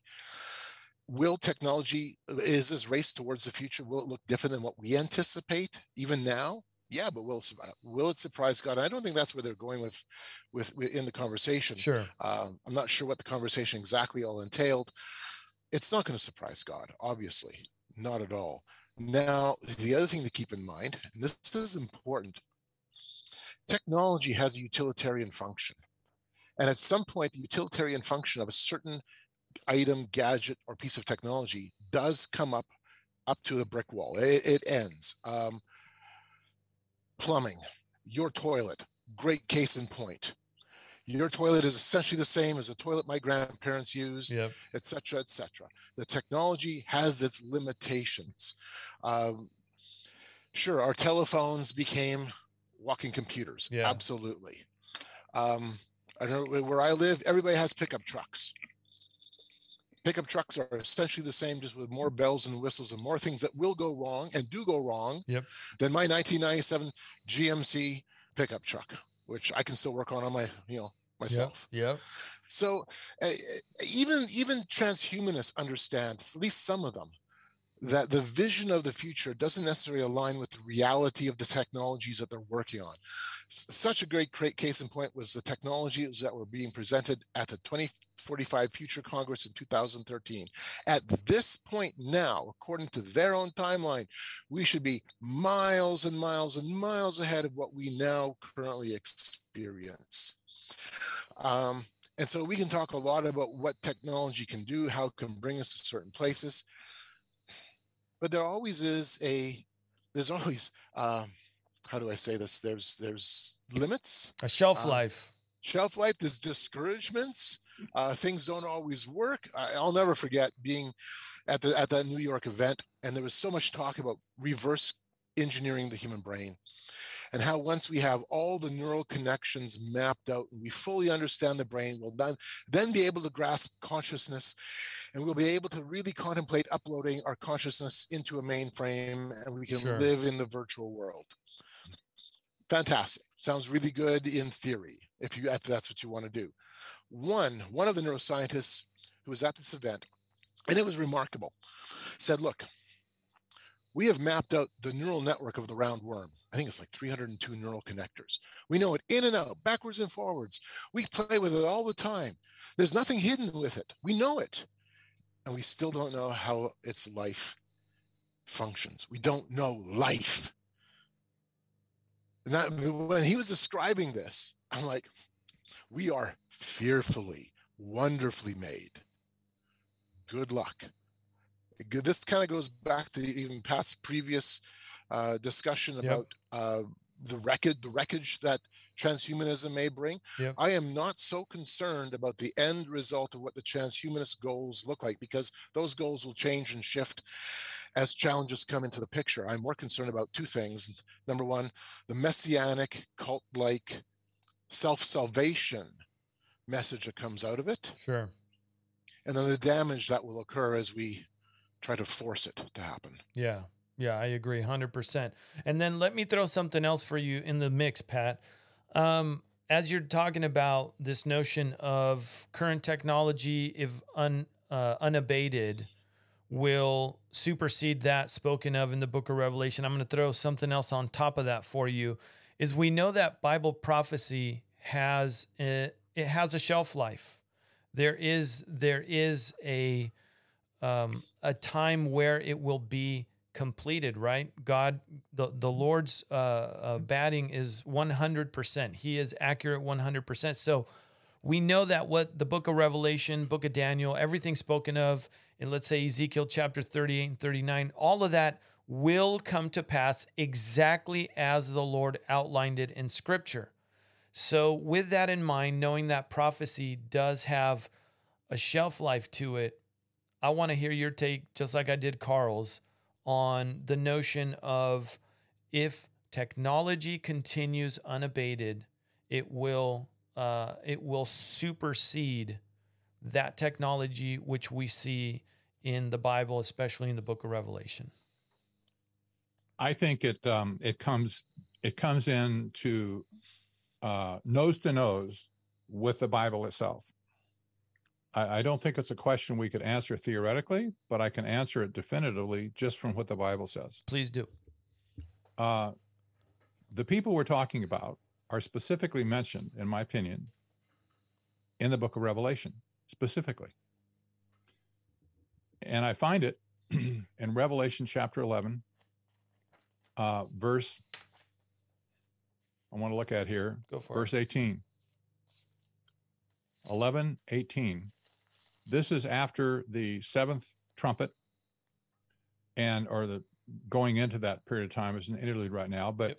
The saints are praising God because the kingdoms of the world have just been handed over to the Lord Jesus Christ. Mm-hmm. And it says in verse 15, the kingdoms of this world are become the kingdoms of our Lord and of his Christ, and he shall reign forever and ever. So this is where he takes over.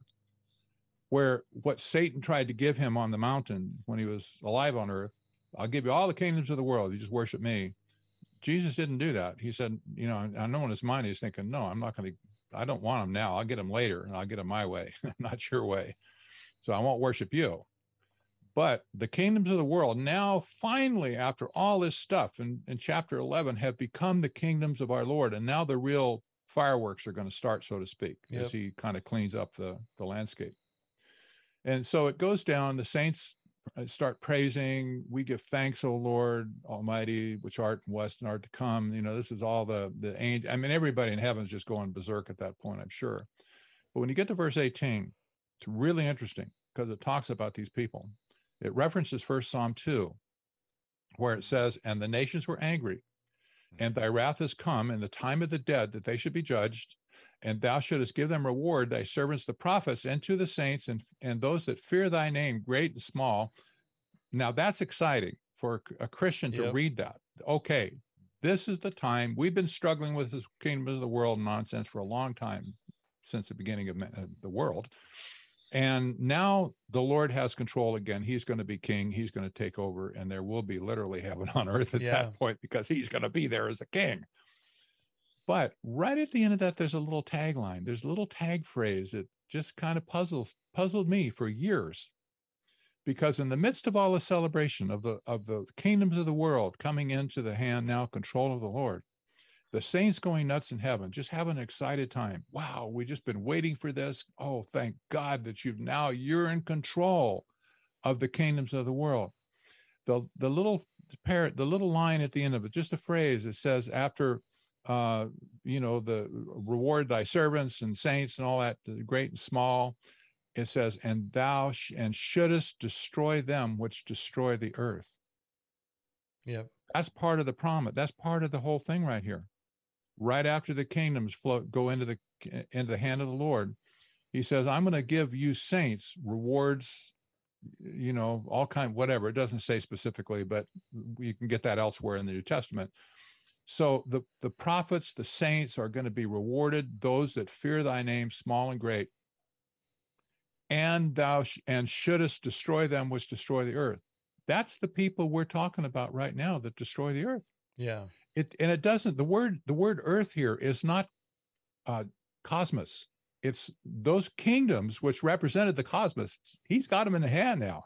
Okay, he's taken over the cosmos. He always had the physical earth. That was always his. But now it says that those that destroy the earth, the word for earth there is the physical earth. G-E, the physical earth. Okay, those that destroy the physical earth are going to be destroyed. Yeah. That's it. Yep. If you told any of these people today, you're mentioned in the book of Revelation, they'd flip out. Yeah. I don't know what they would say, but they wouldn't be happy about it. What do you mean? What do you mean the book of Revelation? I don't even believe in the Bible. Yeah. But I would tell them, I say, look, I'm sorry. I didn't write it. It's not my book. It's his book. Yeah. And you don't have to believe it, but there's going to come a time in chapter 11 where it says very specifically, those that destroy the earth are going to be destroyed by him. Sure. So it's going to come nose to nose with God eventually, and they will not go any further. That's Yep. my point. Yeah. They will not go any further. Yep. This is the Tower of Babel moment for the world. Yeah. when God comes down and says, you're scattered, to scatter the language, you're not going to build that tower anymore. And now, we kind of have the same scenario here. Okay, guys, you're done. You're done. Yep. You're not going any further. May I also add in the book of Genesis, or at least the Tower of Babel story, that what suckered the world at that time to get into the Tower of Babel, to build it, was technology. Yeah. They had built before that with rocks and mud, basically. You could only build a one-story structure with rocks. You could pick them up on the ground, stick them together with sticky mud, and you might get yourself a 4 or 5 foot, maybe 6 foot if you're lucky. You couldn't build a multi-story building with rocks. Somebody came up, I'm sure this would be Nimrod, brilliant guys, pictured as a type of Satan in the Old Testament. Yep. He brought forth a new technology called tar. If you cut the brick square and use tar to stick it together, which is ultra, ultra sticky. This is kind of like the technology they use today, even to build skyscrapers. You can now stick these blocks together, and man, you can build like crazy, because even if there's an earthquake or a strong wind, the thing will, it'll move, but it doesn't fall down. Sure. And we can build a tower into heaven. How he convinced the people to get behind the whole effort of building this tower into heaven. It was technology. They'd never seen this technology before. They must have been amazed to see it. Yeah. We're dealing with kind of the same thing right now. This new technology that's here. It seems like we can do anything. We're sky's the limit. Isn't that what people say? Yep. Sky's the limit. Yep. And in one sense, you look at it and say, yeah, sky's the limit. But technology is being used to trick mankind into thinking that there's a major solution here outside of God. Yeah. Yeah. And it's more compelling. It's easier to reach that than it is to reach God. Yeah. So you better get on board. Start building. Start getting that transhuman, that NBIC technology cooking here. Let's get some advancement on escaping the human conditions. Get those Neuralinks, baby. Get them in shape here so we can stick them in our brains. Yep. And all the other stuff. Did you want to say something, Carl? Yeah. It's Pat, when you said the sky is the limit, I all of a sudden the thought just flashed in my mind, just from a secular point of view, that the increase in digital technology will only go so far. Maybe put it this way: digital technologies increase will go to the point of our next super solar flare.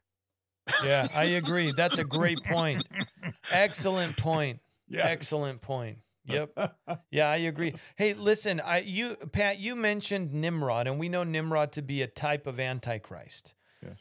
And I titled this whole thing, Two Technologies, something along the lines that I believe the Antichrist will try to avail himself of in order to accomplish his end goal. Okay. And I really do believe that he will deceive the masses, as he tried to do in the very beginning. Again, that age-old lie. you can be like God if you do A, B, and C. And one of those, I believe, also, we know at the midpoint, you have to worship me. And then number two, the way that you control an entire global system is through the means of what we're seeing now, the technology of artificial intelligence. But there comes a point in time where we go from weak AI to strong AI, but even in the bucket of or category of strong AI, that's still not enough to be able to process all of the information that we have collected on a global level. And in order to do that, it's my understanding, and maybe you guys can clarify, we need what's called quantum computing. And there's a lot of talk about quantum computing these days because it really allows the processing of information almost instantaneously. What are your thoughts of how close we are to quantum computing? And is that a game changer on a global level? Go ahead, Carl, if you want to take this one first, Pat, and then I'd love to get your take on that. I don't know where the level of quantum computing is right now. I haven't kept up with that development, though I do know quantum computing is a game changer. Okay. When it comes into play, it will be an incredible technology. There's no question, and maybe it already is in play to some extent. I don't know. I'm not versed on where that is going. To the point though, and this actually fits your question. I was at a workshop at the 2018 Burning Man where we had one of the leading figures in the crypto space give a talk for about a couple hour long conversation, and most of the people that were in the tent were developers, CEOs of major tech companies, your movers and shakers in Silicon Valley, because that's really what that event is. It's a Silicon Valley event. And he described a new coming civilization broken down into what he kind of configured as 4 building blocks. And I'll just give you the Cole's notes because Sure. it was like I said, an afternoon conversation. So the first building block is a new spiritual paradigm. It is psychedelic. It is mystic. It is the divine feminine. It is the goddess. It is out with the Judeo-Christian worldview. It is out with the biblical doctrine. He didn't describe it this way, but I'm just describing it now. The biblical doctrine of God as being separate. Everything, in other words, has to be one. Yeah. That's building block number 1. Building block number 2 is a new social contract, a new social structure, and that's being played out in real time, like a great big sandbox at Burning Man. It is the place to play with new social infrastructures, new relationships, new ways of interacting. That's absolutely there. And if you understand the history of that event and how that is configured that way as a social experiment, it is a remarkable study. The third is a new governance economic structure. And that is where digital currencies, and this goes way beyond just simply cryptos. This goes into the realm of central bank digital currencies. You need some form of new governance economic systems that can monitor block 1 and block 2 through your behaviors, because your behaviors are always expended through what you're buying, what you're selling, how you're engaging in the marketplace. In other words, back to technocracy, your energy. Yeah. Your energy leaves that footprint, what you believe, because what you believe is going to reflect on how you engage in the workplace, what you've purchased, et cetera, et cetera. So that's building block number 3. The fourth building block, he says, how do we manage all of this? How do we allow this to actually operate at a global level? Well, there is only one answer, and that's artificial intelligence. Sure. And so he broke it down like that. And I walked away from there with my jaw on the ground because I was going, smokes, you just, it was way more, there was way more explanation to it, but you just laid out a roadmap. Yeah. And I'm seeing the roadmap kind of coming to fruition in many respects. Yeah. So before Pat, also, if both of you guys can, or one of you, you just mentioned energy, Carl, and Pat, you mentioned that early on. I don't want to end the podcast without either one of you guys talking about Anthony Sutton, because I think that's really important in regards to what we're talking about. And I know you're smiling, Carl, but either one That's of you. fine because it's Pat. That's Pat's world. Okay, so Pat, personally. That's Pat world, yeah. so in that case, well, we'll just throw the ball over to Pat. So Pat, take us away. Oh my gosh. Well, yeah, Anthony Sutton was a research fellow at Hoover Institution. Before that, he was a professor of economics at UCLA. And he was the singular author who wrote more about the transfer of technology from the West to the East than any other person alive. His original books that he wrote at Stanford while he was there are just legendary. They're worth thousands of dollars now. If you try and acquire them, they're really difficult even to get. But he was the expert on that. And I was told later by somebody who was in the government circles of intelligence back then that his books were some of the principal books that were found in the State Department and in the intelligence community to analyze what's going on between, the Cold War between the East and the West. And he was a master at it. He started researching the Trilateral Commission back in the early 1970s, and that was his mistake.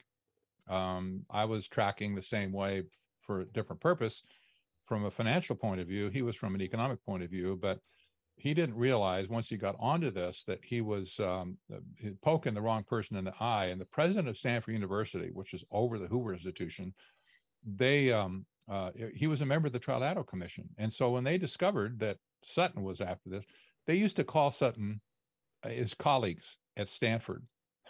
You'll get a kick out of this. This is at the Hoover Institution. He was such a prodigious researcher. He made Carl and me look like pikers. Truly, like imbeciles.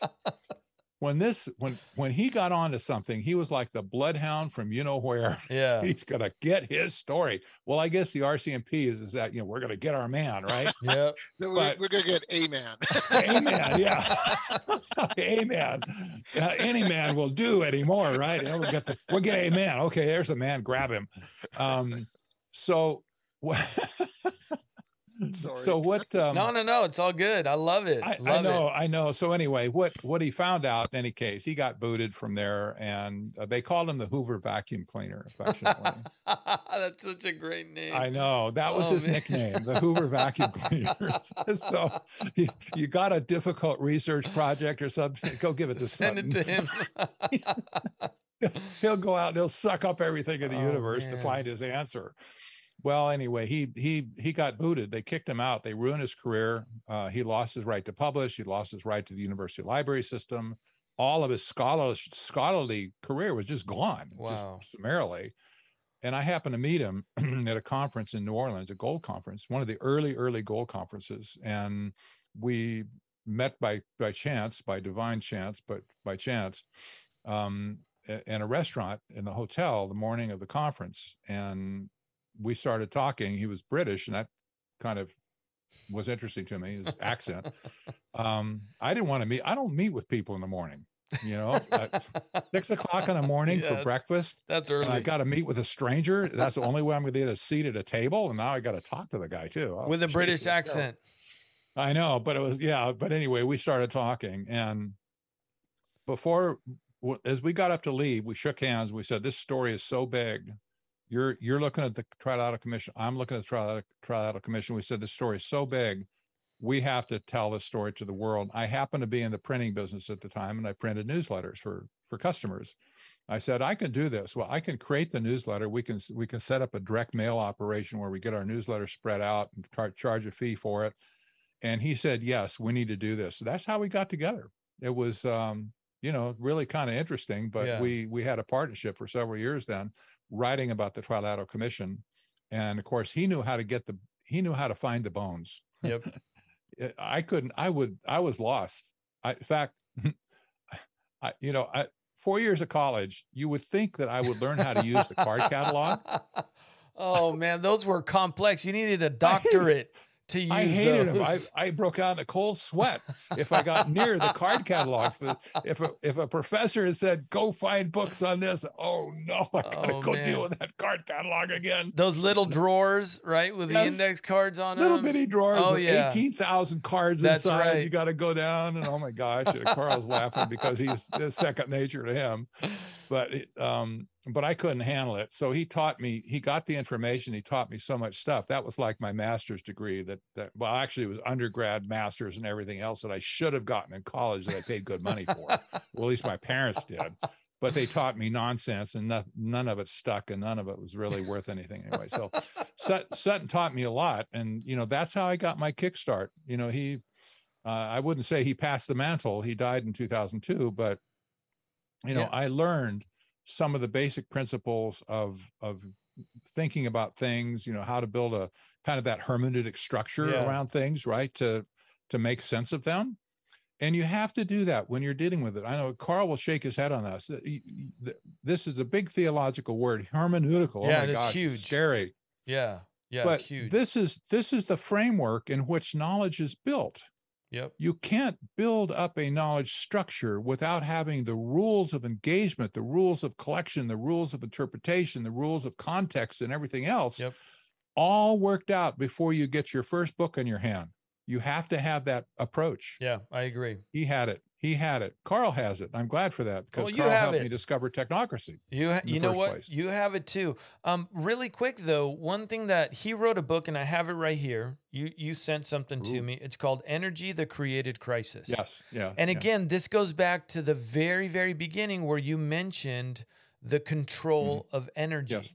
Yeah. Talk into that really quick because I think he hit the nail on the head, and he didn't write this book right before he passed away. No, he wrote this book. It was almost prophetic, really, the way that he wrote this. Touch on that a bit, if you don't mind. Well, I wish we'd understood technocracy back then, because he would have gravitated to that immediately. But he discovered this war on energy, and he wrote about it. It was very clear to him that the powers, the globalist powers, were trying to take over and control energy. He just didn't quite know why. We know now, because technocracy controls energy. It has to control the energy in order to control the economic system. Correct.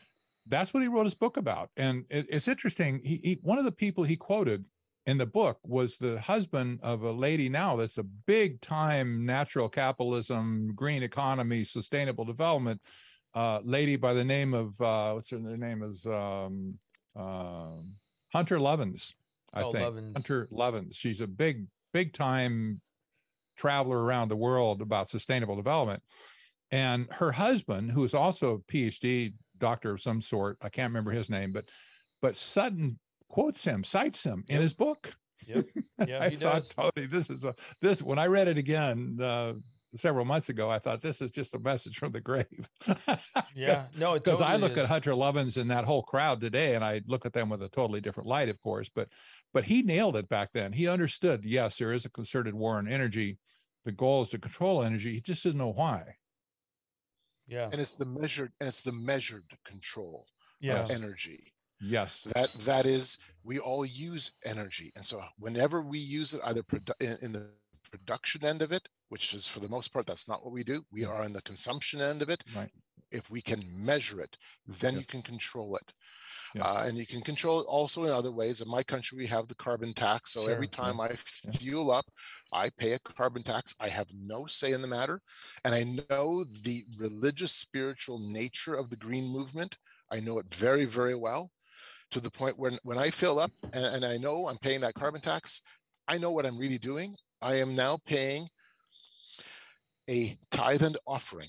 Yeah. Yes. To the green religion. Yes. Yep. And it's nothing I can control. Yeah, absolutely. You know, I have the page. Ticks me off. I have the page here. I believe this is what you were referencing. It's page 150 from Energy: The Created Crisis. Mm-hmm. And it says, when we examine the views of establishment, think tanks, and publications, those that give the clue to the policy road ahead, our conclusions are darkened even more.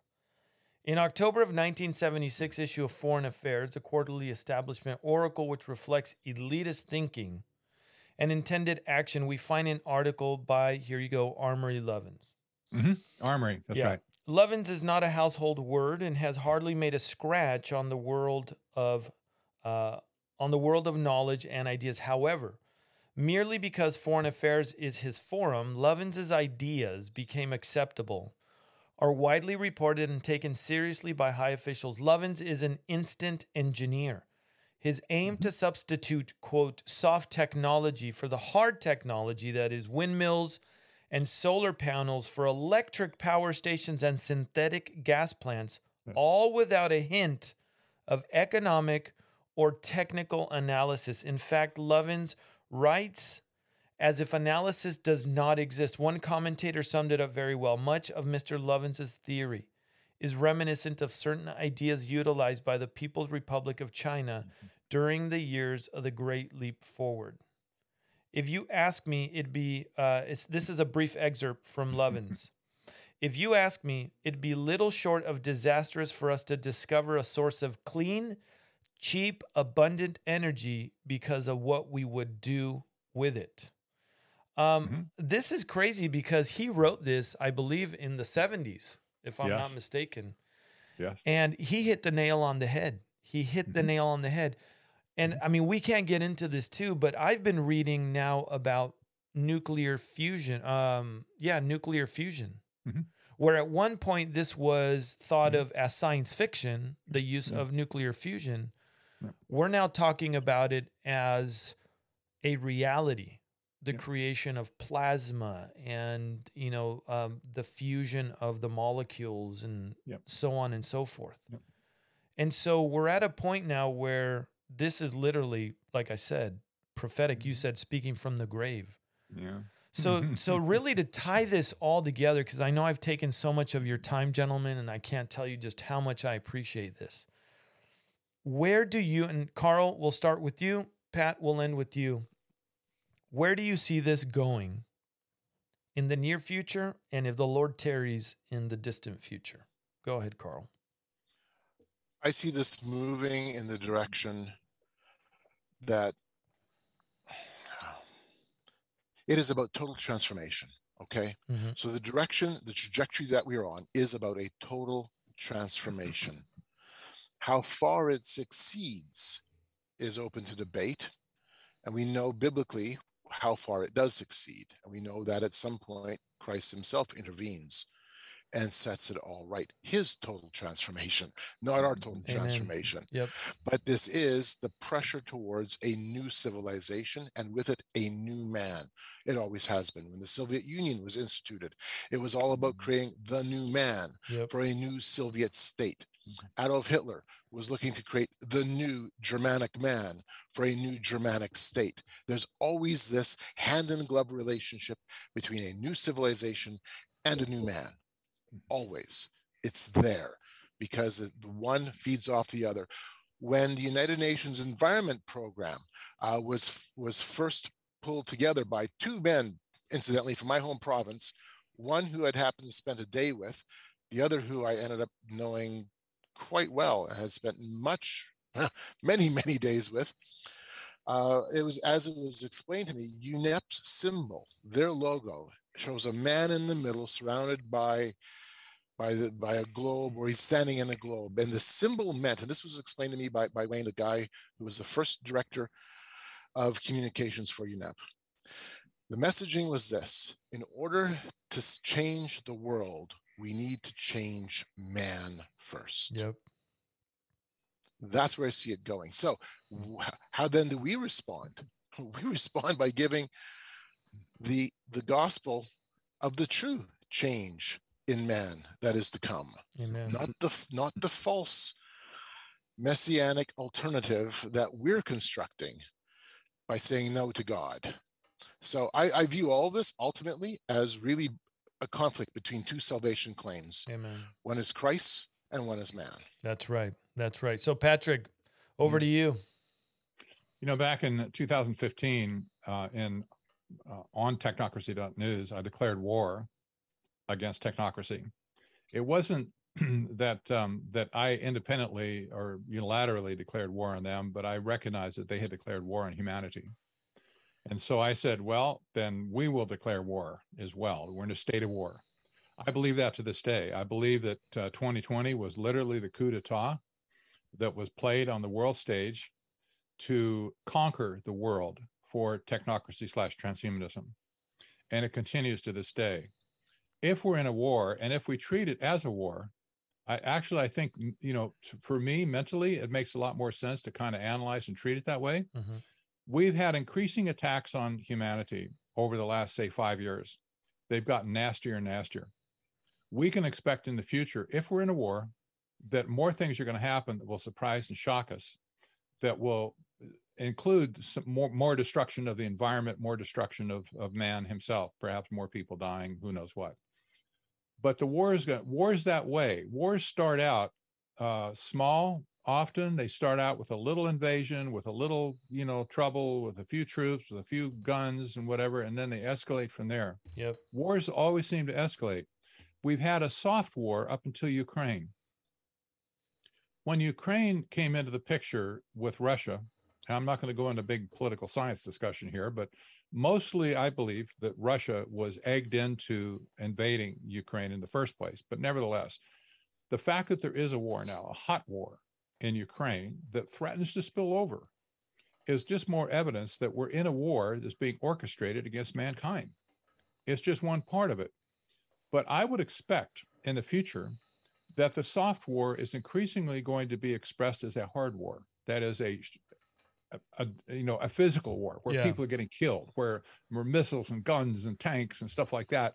And this is the big fear in Europe right now. I know people in Germany are just absolutely freaked out that the war is going to spill over and Germany's going to be involved in World War III almost immediately. So, I would expect in the future, we're going to see more of this war opening up. How we respond to it is certainly in the line of what Carl said. On one hand, we need to steel our minds for this war, for the potential hazards that might occur. But on the other hand, we need to be prepared to answer this generation, living this, with meaningful, not just spiritual rhetoric. We need to be able to answer them with meaningful responses that will connect with them and pull them out of this mess, of this trap that the devil has set for them. It is not impossible. It is entirely possible. And one of my pet peeves, Carl and I have talked about this ad forever, I think. What does a biblical worldview mean? What does that mean? Everybody wants it, right? All Christians, I have a biblical worldview. They want to have and they say they do, but do they? Yeah. Well, you can know the Bible backwards and forwards. You can memorize scripture all to your, cows come home and know all kinds of verses and stuff and pull out all the key doctrines of scripture without even looking at the Bible. You know the Bible, but do you know what's going on in the world? You see, how can you have a biblical worldview if you don't have a clue what's going on in the world, truly? And most Christians don't. Yeah. Even to this day, they don't. They're clueless. And I have to say, it's not just their fault. For the most part, most pastors, your pastor is excluded from this. So you know that. I listen to him myself. I love the guy. But most pastors in America will not talk about these issues at all. Yep. The people sitting in the pews are clueless about what's going on. Yeah. So they can't really say they have a biblical worldview when the view of the world is completely in fantasy land. Yeah. Just doesn't work. So that one of the things I'd say that this program is so important, if for no other reason, is to help Christians understand that there's more to their worldview than just saying you have a Christian worldview. That's right. Biblical worldview. Yeah. You need to know what's going on and consider the implications, what's going on, and consider what's going through people's minds as you're trying to reach them. Yeah. And pull them out. We used to talk about, revival and, it's going to be like the Jesus days again and, Chuck Smith and the beach and, all that kind of stuff.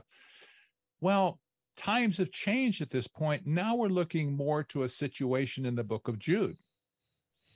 Correct. Where it says, snatch some out of the fire and be careful lest your clothes become singed themselves. Yeah. Yeah, I We're agree. we're more on a search and rescue mission today as a church, rather than mass evangelism. Now that could happen. I'm not going to put God in a Totally. box here for sure, Yep. but it seems to me we're more on a search and rescue mission to pull people out of the rubble.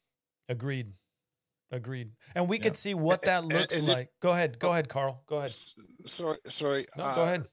If we are going to have a mass evangelism effort, it begins in the church. That's right. Yes, because Agree. because the church is not the mission field. Yes. Yeah. Well, and the Lord said that judgment begins in the house of God. So if things aren't right in the church, we can't expect things to be right around the world, right? I've said it a million times before. We know that the church is sick. It's been sickly for a long time, and it seems like it's not getting any better because the stuff that's coming out of the pulpits in America is diametrically opposed to what God's word says. And so I'm thankful for Carl's and Patrick's of the world, in this case today, you guys that are out there using your God-given talent, because I'll be honest with you, God's given you guys a beautiful mind, and the research and what you bring to the table, case in point, technocracy.news, folks, if anything, go on there, and I've linked to it. There is no reason for anybody to be in the dark. You guys are always asking for good news sources you could trust. Here's one of them.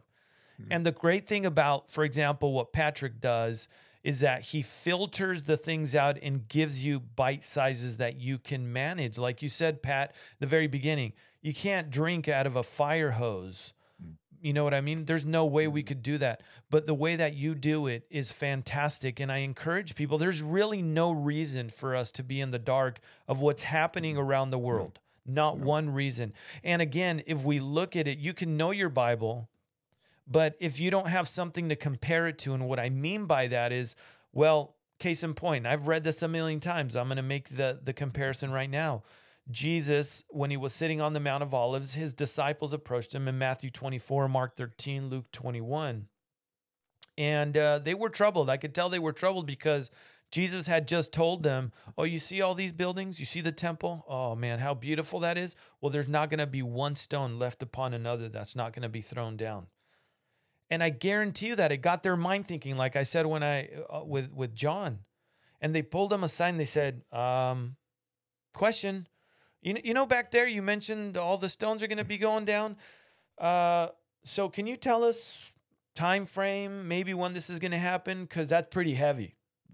And so the Lord did tell them, and he said, the first thing he said, and we touched on this in the very beginning, was Jesus answered and said to them, take heed that no one deceives you.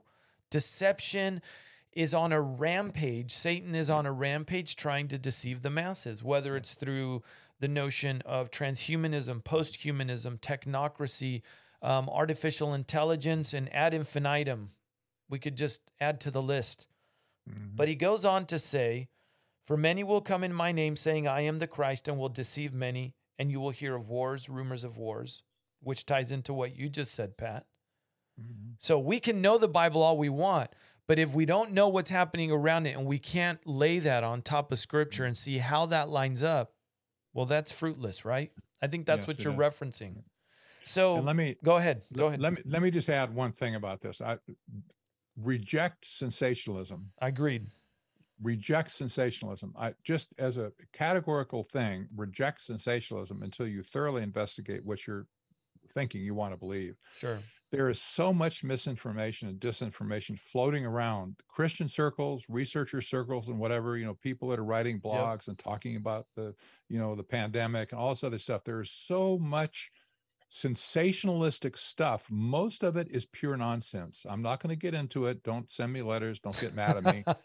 Most of it is pure speculation and pure nonsense. And this stuff must be kept out of your mind. Don't let it in your mind. Guard your mind. Amen. As to what you take into it. This spectacular stories that are too good to, this too outrageous to believe, that you shouldn't believe them. Just, put them aside. Even if you miss one or two that's true, put them aside until you can assimilate them correctly into your hermeneutical structure that you should have. That's right. And then it will fit or it won't fit. If it does, fine. If it doesn't, get rid of it and don't go any further with it. Yep. Yep. I agree. So, gentlemen, listen, I'm so thankful you guys were very patient in giving your time. I know we went way over, but like you said, Pat, we need this. People need to be aware of this information. They need to start thinking three-dimensionally and not two-dimensionally, right? Yeah. And so we had questions. Unfortunately, we can't get to the questions because there's a slew of them.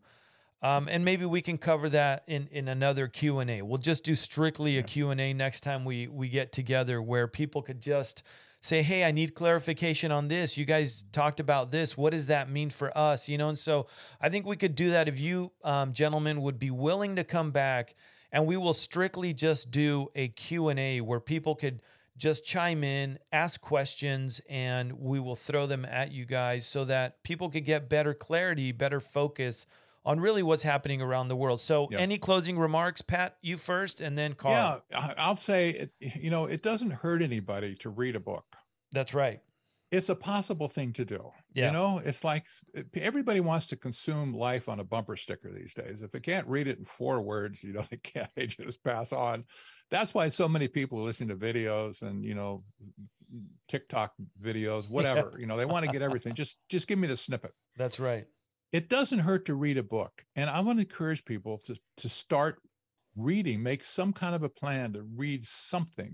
My book is easy to consume. It's 175 pages, very easy to consume, and you get a lot of knowledge out of it. Carl's book is not easy to read, but you can read any section of it. Now, listen, you can read any section of it, and you can come away. You can dive in. You can come away with the knowledge you want from it. Even if you don't read the whole book, there's sections of it you can read. You get a lot of knowledge and a lot of information on it that will help you to understand what's going on. Yeah. Just don't drop his book on your foot because it might break your toe. But it's a big book. The picture, when I first got it, I said, holy mackerel, how could he write a book like this? And here I'm writing a book that's got 200 pages, and I thought I've done something good. Carl writes a book, and I was like, how many pages is it, Carl? I forget. Is it? There it is right there.